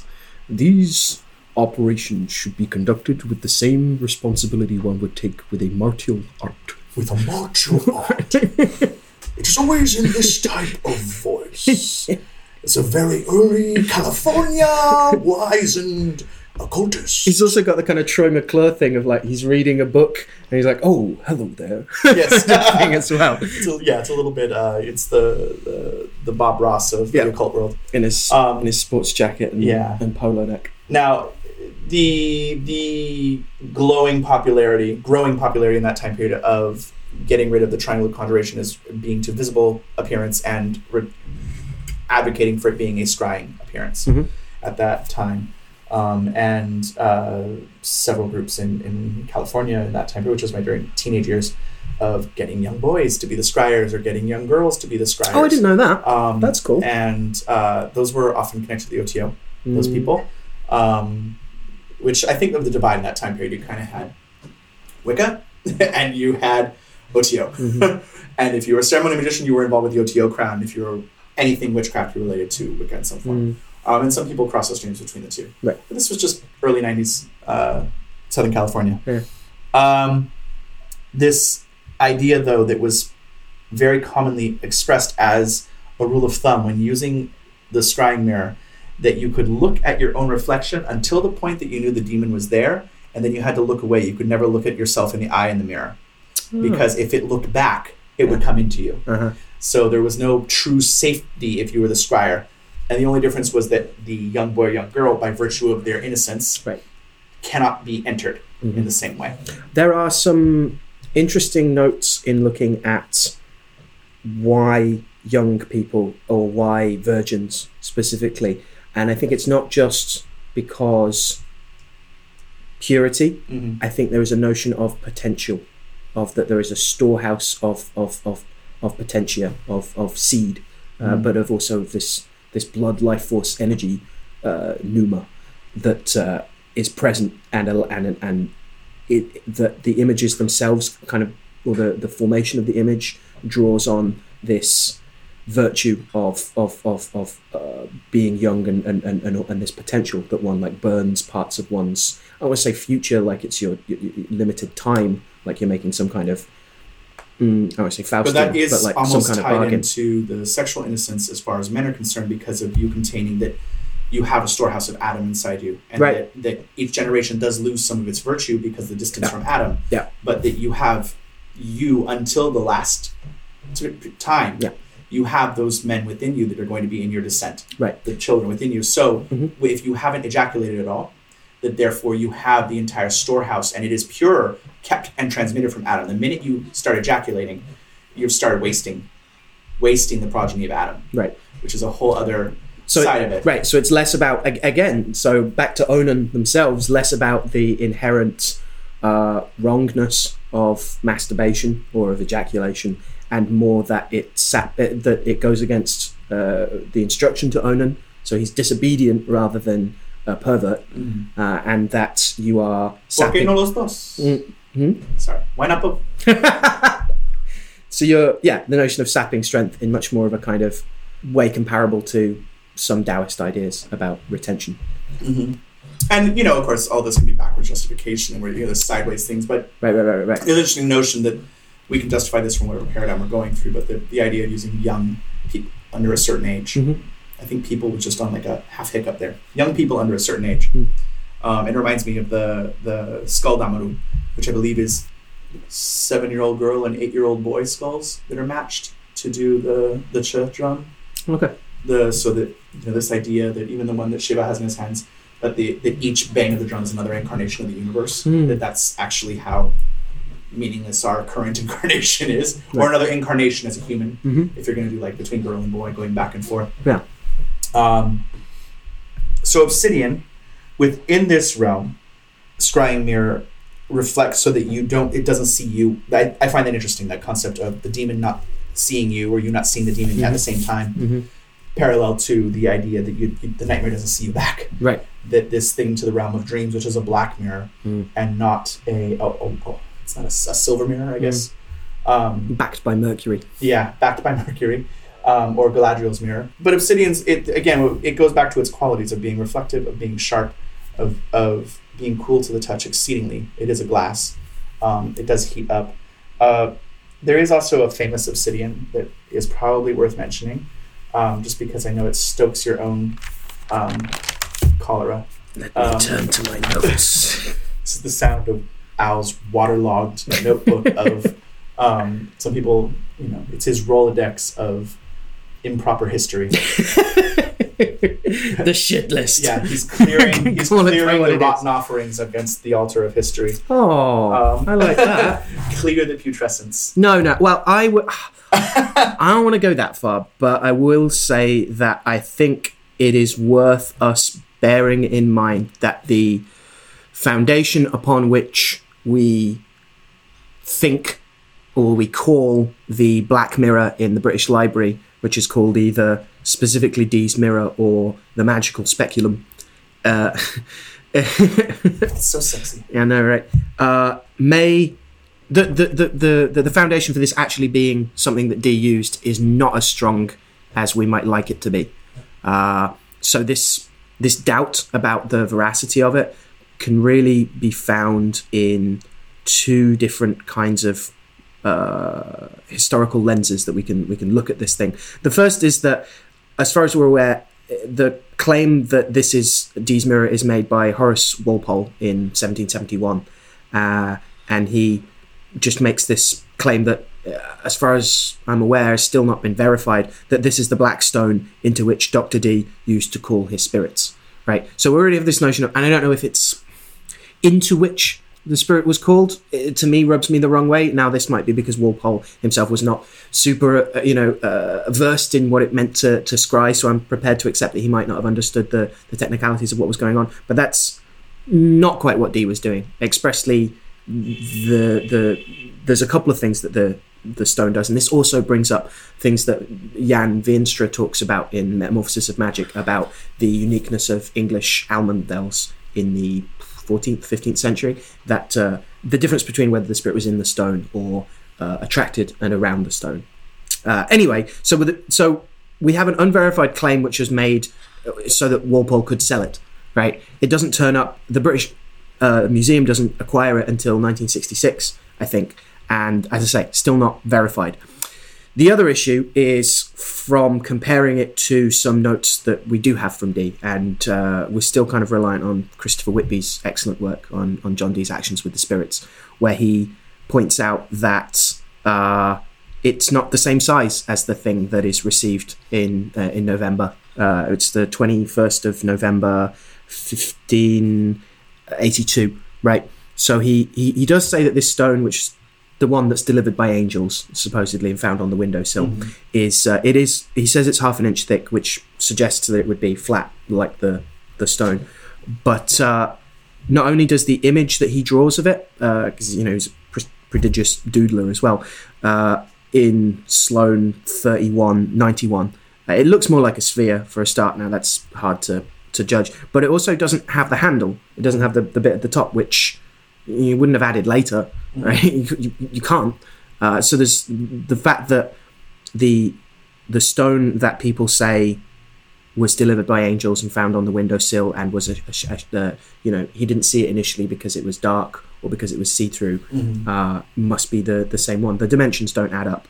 The stone appearing on the windowsill was described, quote, as big as an egg, most bright, clean and glorious, roundish and less than the palm of my hand. And the Black Mirror is 22 centimeters high and has a diameter of 18.4 centimeters, I looked up. Right, so it's the 1/2 inch description does fit, but none of the rest of the descriptions do, unless Dee had like fucking massive hands. which I don't think anyone ever commented on. Zoom in. Right. Now, when I was there last year, we did go to, I believe it was the College of Physicians. Mm-hmm. Oh, yeah. The Royal College just had its D exhibition thing. And they did have the mirror on loan from the British Museum, and they did not at that time claim that it was the Angel Stone. Mm-hmm. They actually highlighted another one as a possible of the Angel Stones, which is probably from excellent people like you going in and like, it's not that. Because they did say there were a number of scrying stones, a number of seeing stones referenced in his work, and therefore he probably had many in possession. I think the last count I did, the potential when they're describing them is that there's definitely at least 3 that they're using at any one time, and it could be that over the course of it they used up to at least 5. They seem to acknowledge that there were going to be several, and that there may be even more than was actually said, because if, as we were talking about at the time, because I was there with a bunch of other magically minded people, I don't know why that accent came out. That's how I feel about British magicians. Don't know what that means either. Nasal. Yes, it's the Mr. Norrell, Mr. Norrell influence. Okay. But that, if you consecrate 3 things at once under the same consecration ritual, because you actually have 3 of them, that becomes the same stone in your head. Like, there's the possibility exists of, is it multiple or is it one or is it what it is? And it's like, we even had the comparison at that time of like, there's multiple rocks in some of the orishas, but each one is that orisha. Is the stone. And so it's this idea of collective. But that was more of an imposition and a pondering on it, because we're looking at these stones that are purportedly, this one's given by angels, and this one is definitely Aztec obsidian, but there are many floating around from that time period that were Aztec obsidian, because, hello, New World, pirates, let's go. Yeah. What we can draw on, again, to be the utter cheerleader of it, is the records of scrying and conjuration 20 years before Dee by some of Dee's contemporaries and associates, John Davis and Humphrey Gilbert, their excellent book of the Art of Magic, which not only gives explicit instructions for at least 2 different stones, one of which can be used for all spirits, but like they specifically mention unclean spirits, and one that should be only used for angels. Right, so you already have the clean stuff and the one for doing dirty stuff with. On top of that, they also mention more implicitly that when you are doing your operations, part of the conjurational hierarchy expressed in excellent book and attested to in the scrying journal of their visions, is that they work through the 4 regents on the 4 quarters, the cardinal directions. And they make note that you turn to each of the directions and each of the stones on the wall of your oratory or your, that makes perfect your spirit sense. room, right? So from this kind of line or 2, along with the explicit instructions about what's to be engraved and not engraved on the good stone and the bad stone, and one of them's also like smaller and one of them's bigger as well, which I kind of think about like transferring to the big screen in some kind of way. Along with that, there's also this thing about you turn to the stone on the wall in each of the quarters. That interests me a lot, just in the sense that, like, on a hierarchical kick, that if you know a spirit will work under Payman, that the stone on the western wall is worked through Payman. It's consecrated through Payman, who can control anything that comes through it in the west. That's far more practical. Yeah, when they talk about spirits in the excellent book and more so in the visions, the main thing they detail is where the spirit came from and what direction it went in. That's the main thing. When we get when there's only a line, like, it will usually be either that it looked like some weird rabbit with or some weird animal, a monstrous animal of some kind, backwards feet commonly, or weird feet. Flock of birds. Or birds without heads, or a bird with wings twitching on the ground without body or any of the intermediary things, just the wings. It's what direction they came from and what direction they go in, and how many times they circle around and what they do. You're moving through this ecology of spirit in the visions. I love the descriptions because it echoes more of my experience with the visions that come from working with these things, more than the standard anthropomorphized, let's all put things together, as opposed to, like, why is this thing a head and an abdomen floating in front of me? Right. Or a fleeting glimpse of a hand which seems to be, streaming ribbons after it briefly.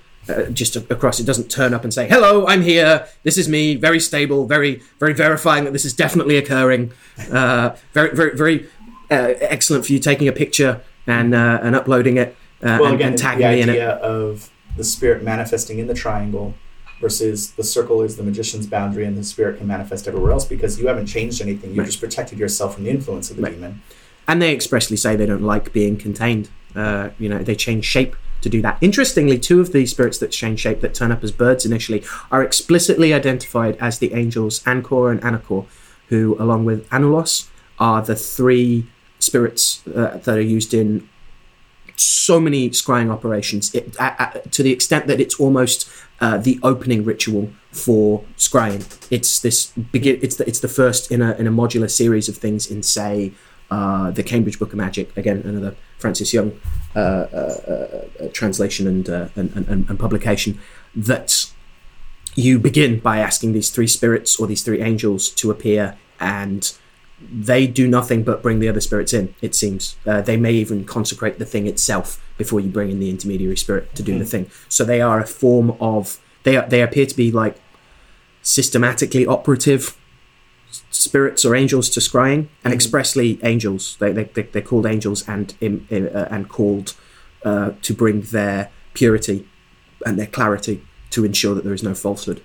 What's interesting too about the separation between good and bad is it does harken to other things we've already talked about, the walking through the world and being out of it, that an angel doesn't necessarily need to be separated from everything, but it helps its influence it is more pure of a message or a pure of a transmission, right, if it is not tainted by that which has come before it. So that is an unclean spirit. In some ways this deals with like everything we talked about with Mary of Egypt, as well as even pertains to the tarot card, the Hermit, of retreating from society, or the great fast that you're doing before doing these conjurations, that the study comes, that the illumination comes. You can turn your page, it's okay.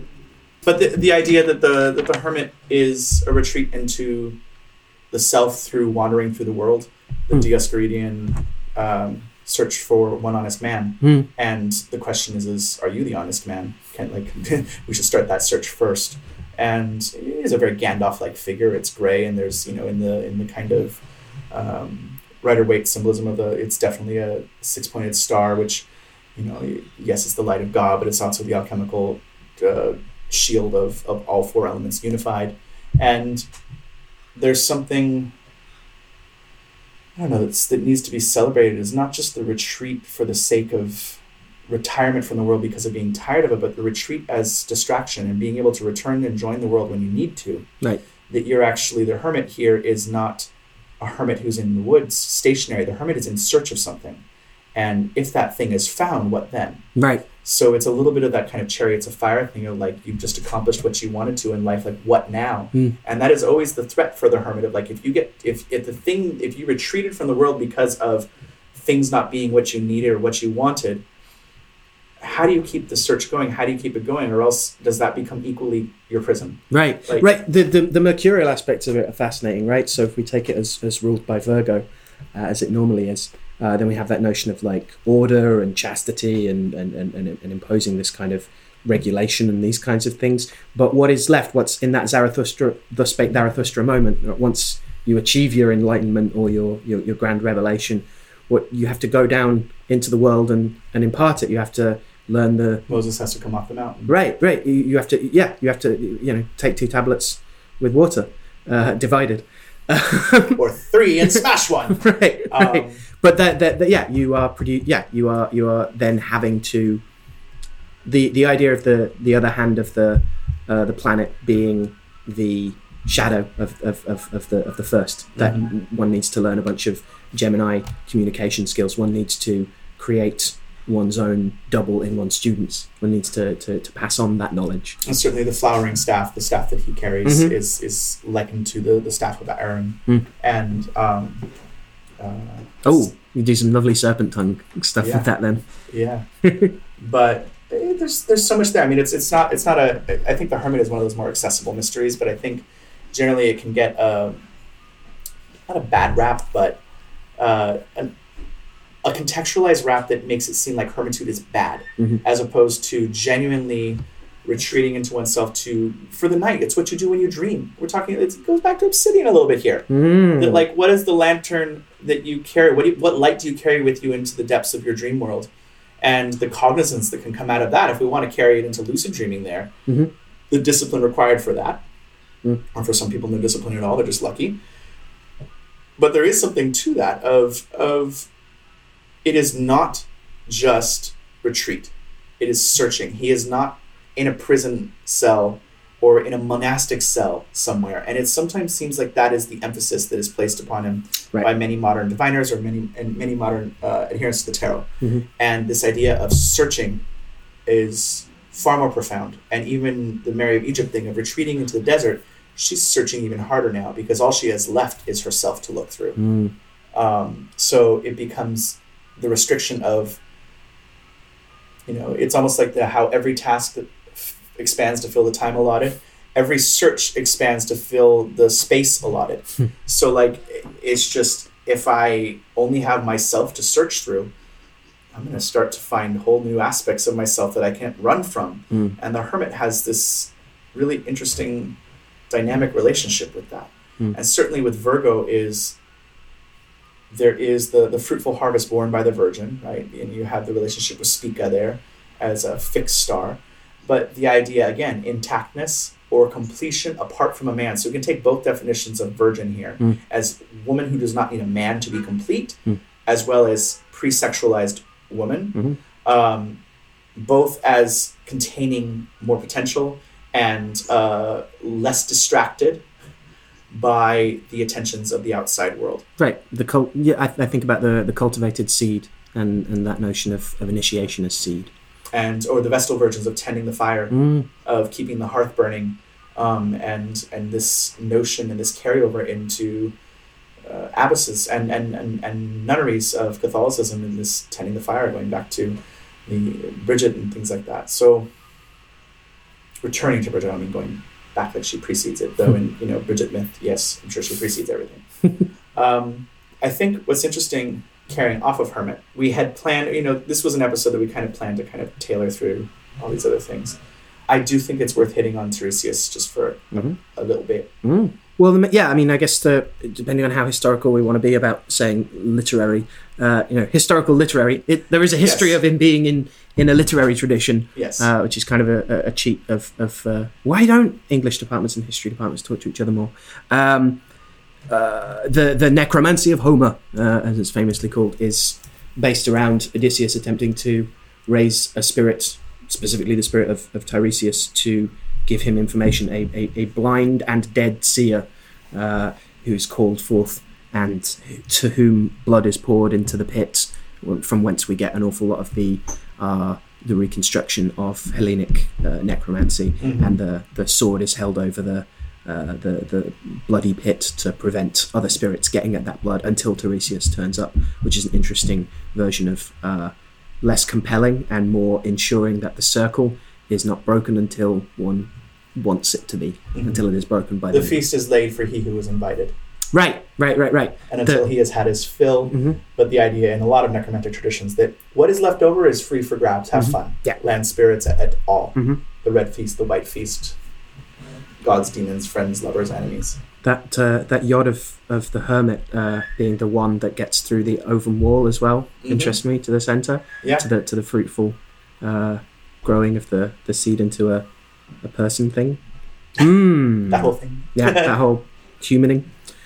So we have a blind seer, which obviously is its own kind of trope, eyes in the other world, and is that other version of a leg or both legs planted somewhere else, that you are not quite here, that you may have second or even third sight. In the origin of Tiresias, he's not born blind. Oh yeah, that's a very good point. To my memory, it is actually a gift that they take his eyes because of another slight that was committed against him. And because of this, his eyes are taken and he's now given the gift of prophecy. Oh, that old guy. That old thing. Who is, like, let's face it, is the bro of the Pantheon. Well, he is and he isn't. I mean, he's also transformed into a woman for 7 years.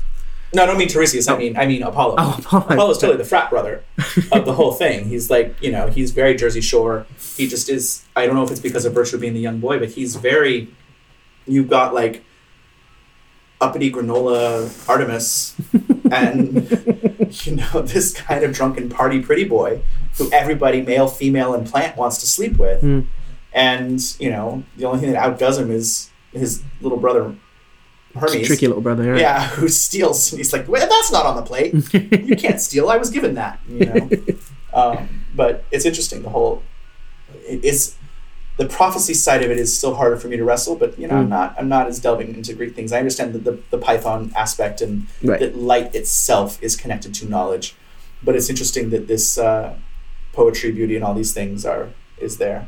So there's an interesting thing about what the ghosts can see as well, that in the giving of the blood, because Tiresias is such a great seer, he can see Odysseus, the one summoning him, but his own, like Odysseus's mother can't until she's drunk the blood. So there's not just, so it's again this thing about not just like you being able to see the spirits, but the spirits being able to see you, right, and you being able to interact with the dead and them know that you're doing that is really interesting to me as well. And again, another one of those invisibility is operative spirit work, like turning the mirror away from you slightly, or not looking at the demon in the eyes when it appears in the mirror. Of like, it can't see you unless it makes complete eye contact, but it knows something's there. The call is coming from inside the house. Right. I think of those smoking mirror mysteries around Gysin. It's doing the staring into the mirror thing and just being handed joint after joint after joint. If we're talking like slightly, at least apparently facile comparisons of a smoking mirror, but the idea of eventually there just being nothing, right? That you keep staring and talk about that and stripping away ego kind of stuff. But the idea of the horror being either the horror of the absence of yourself or the absence of self at all, or a creative void from which everything can spout, and we can go all capital Q quantum about the thing. That the various beliefs about using eyes liquefied as the rub for seeing stones and things like that. Also interesting just to note that like the pupil is a black mirror, and that something appears upside down in it, which also reckons it to the underworld of where things walk upside down. And it's an interesting additional thing there, that could you stare into the eyes of a magical partner and invoke each other's dead, or invoke your own dead through your eyes and see what's said and done. Certainly fruitful to think about. Perhaps foolhardy to actually do. That's up to you and your gods, or godparents. But yeah, I think Tiresias is an interesting one, just because there's so many. Again, what we talked about. You have an example from literature that truly inspires, gives an idea at least about popular notions of what necromancy was, if not the actual technology itself. Right. So it becomes that you can argue about, well, we have no idea if this was actually how things were done. But at a certain point, it becomes the discovery of witchcraft principle, right? That like, even if he completely made up everything that he did in that book, now people are going to go, oh, that's how you do it. And it becomes standardized after that point. Yeah. How is it that Masonic lodges all practice very similar things now? Because of exposés done on certain lodges that then people said, but we're not going to be considered legitimate unless we follow that horrible version that was done there. The asshole. Yeah, so... exactly. The Asson of Haiti, of not all houses being Asson lineages, and then anthropologists going in there and reporting on a few Asson lineages, and then everyone going, wait a minute, I'm not legitimate now if I don't have this thing that only exists in this small area, so now everybody's got to have that too. Right. And the difference there between outsider anthropologists getting to define what insiders have to do to be seen as legitimate or proper, I think can be distinguished from stories and drama utilizing the popular conception of folklore, of the figure of the witch, of what necromancers do, of what spirits are. It can, but I don't know if it's as separate as my Western mind wants to make it at first, for the reason that the traditions do have an inherent economic need to make sure that they're legit, but also that popular conceptions of what witchcraft are now do influence authors as how to present to their audiences. Yes. So the Salem aesthetic, the TV show, is because the TV show doesn't seem to influence the town's aesthetic of things that I know of. But the TV show has a certain idea, and that certain people are starting to kind of go after that visual richness of things, and like certain spell types and things that are going there, and people looking for what they see on TV. Thank God we're past the Charmed era. However, those things do influence a lot of styles in a very interesting. People want that witchcraft, and you go, well, real witchcraft requires you to go through this degree graded system for 20 years. Okay, well, that's that system, but many of these, meandering tributaries like merge again, and that which is taken off in a weird angle because someone produces a play in which witches act in a particular way that then becomes used as actual as having no access to anything else. Yeah. And like, well, all right, we'll try this, see if this works. Yeah. So that this notion of not just doing it because it's pop culture and you're a chaot iconoclast, but because that's all there is. Right? Yeah. It's what we're talking about exactly with this, that taking literature and looking at it as the example, the only example that we have, unless you want to resurrect some or necromanticize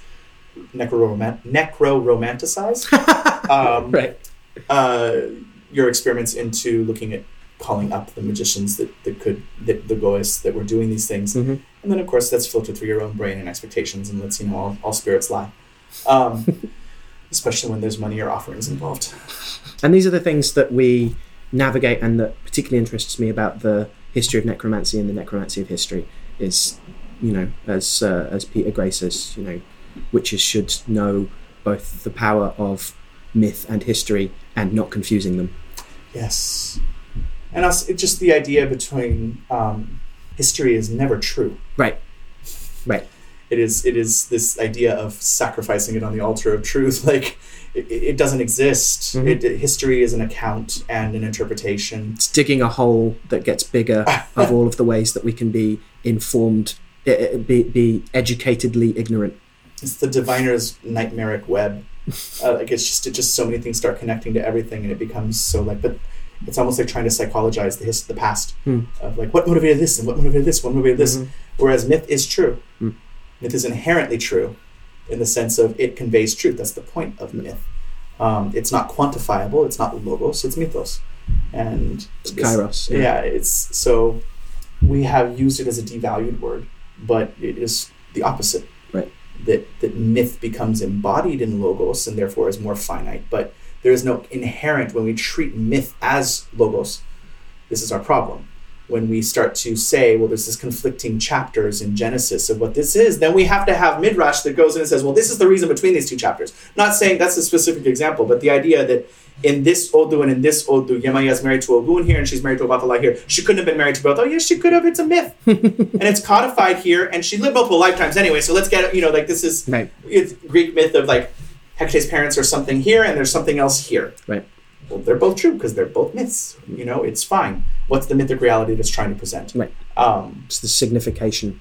Yeah, and certainly pleased. And it's each person tells slightly different truths in their story of their lifetimes as they go on. This is part of who it is. We shape our identities based on the current history. We tell ourselves, and the one we remember, just as we know with all memorizing and all memory itself, not memorizing, but the Mandela effect that does happen, that we start to remember alternate histories that never existed, because we've also told ourselves alternate histories that never existed so many times that the brain remembers that as the truth and starts to influence us very subtly into other things. So it's the thing of, it's the excuse when someone starts having a breakdown, like, but I did do that thing. It's like, I believe you think you did that thing. We just know you didn't. So it becomes a very hard road to walk. I think, just summing it up, I don't think we're going to get to dirt sorcery because we kind of talked about mirror magic, which was kind of cool. Yeah, that was nice. I think the thing that strikes me about Aloes Wood and Oud, just to kind of bring it back, because this kind of touched on it with Mary of Egypt, but it has the same sense of blackening to make something profoundly beautiful. So Mary of Egypt is blackened by the sun, by her own sins, and then exudes this sweet fragrance of saintliness. Aloes Wood is infested, I believe, by a parasite, and as a reaction creates a resin that makes the wood one of the most fragrant, most beautiful, and most expensive substances in the world. And it is a scent still somewhat unknown in the West. There are a few, it is becoming more popular in the last few years. In fact, if you're looking for an American oud house, House of Orpheus is doing a lot of perfumes. Really gorgeous oud-based scents. And I'm not going to tell everyone my favorites, but I'm a huge fan of Gin, Seraph, and Charuto, personally. And the Cyprian perfume is not an oud base, but it's an interesting smell. I like the Verum one, which I was very kindly gifted because it's based on the ingredients for, I believe, I want to say the Circle consecration. It's based on one of the consecratory incenses for working Verum. And there have been several occasions when, along with burning those things, I've been told to wear that for doing particular things. So the idea of like, what is the circle that is cast around you? What is your aura? Well, your olfactory aura can be very carefully cast. Good quality oud is extremely expensive. It is a traditional thing to burn in many Muslim and Arab houses. It is the smell is intoxicating. It is something that matures with age. It is, again, it's not something that most Western noses are used to experiencing, so they always go, what is that smell? You tell them, like, what is that? I love this notion of it being something that the plant does as a reaction, right, rather than what it does naturally, or what the say the parasites or the bugs do themselves.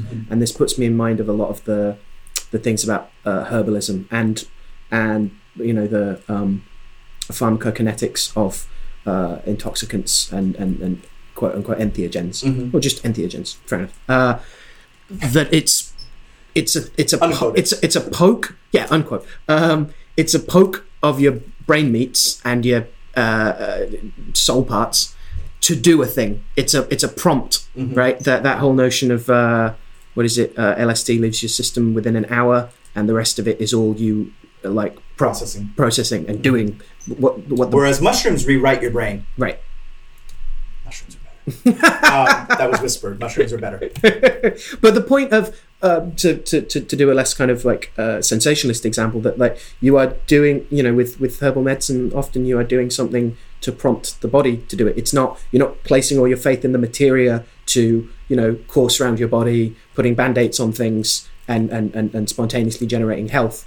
You are rebalancing. You're reestablishing an equilibrium. Right, and you are, right, that eukrasia, that good mixture. And crucially, you are not, the plant isn't doing that, your body's doing that. The body is seeking the homeostasis and the equilibrizing tendency in a dynamic system. Right, it's why if you eat crap food, it's never going to work. Right. It is interesting to compare it to something like gall. Another blackening, but something similar. The tree responds in a certain way, creates a gall, and then we use that primarily to make something like ink, which is very important for many of the literati magicians of the world. I find that interesting too, this reaction of a plant, the sacredness of gall itself, both for cursing because of its blackness and the attack of the insect, but can that be transmuted into something else? Similar to aloes wood here, that the infestation becomes something that exudes sweetness. Right. And that through giving that back to fire, back to deity, in that way, because it's a burnt offering, there is something profound in this. It's calcined. Yeah. It's purified. That it's made white through its blackness, and it's offering mediation by fire. Right. So Mary of Egypt's breath is sweet once again. I think that's a pretty good place to end. Yeah, I think so too. Thanks for bearing with us. Thank you for the wait. It has been a very busy February and March. Yeah. But glad to be recording again, and we'll see how this experiment of recording on the Saint's Day as opposed to worrying about getting it out for the Saint's Day goes. But we should be back for the Feast of St. George. Yeah. By April 23rd. So thank you so much. And anything else, Aloysius? I can't think of anything in particular. I mean, we'll fill the show notes hopefully as well at some stage. We are still in the process of working out how to do those. But we thank you for bearing with us, and we hope that in putting those out, we'll be able to inspire listening to it again and getting more things out of. Foster discussion and go from there. Mm-hmm. Again, look for us on www.radiofreegolgotha.com, and please check us out on Facebook. We do post other things besides just the links to the episodes there. Right. And please feel free to discuss anything you find on a link there. And if there's something you think that we should be reading or be looking out for, we are always interested in expanding our libraries, knowledge, and discourse on many topics. Absolutely. So thank you so much. Happy Feast of Saint Mary of Egypt. We are in the last week of Lent. So if you get this before Holy Week ensues, may all your passions be bloody.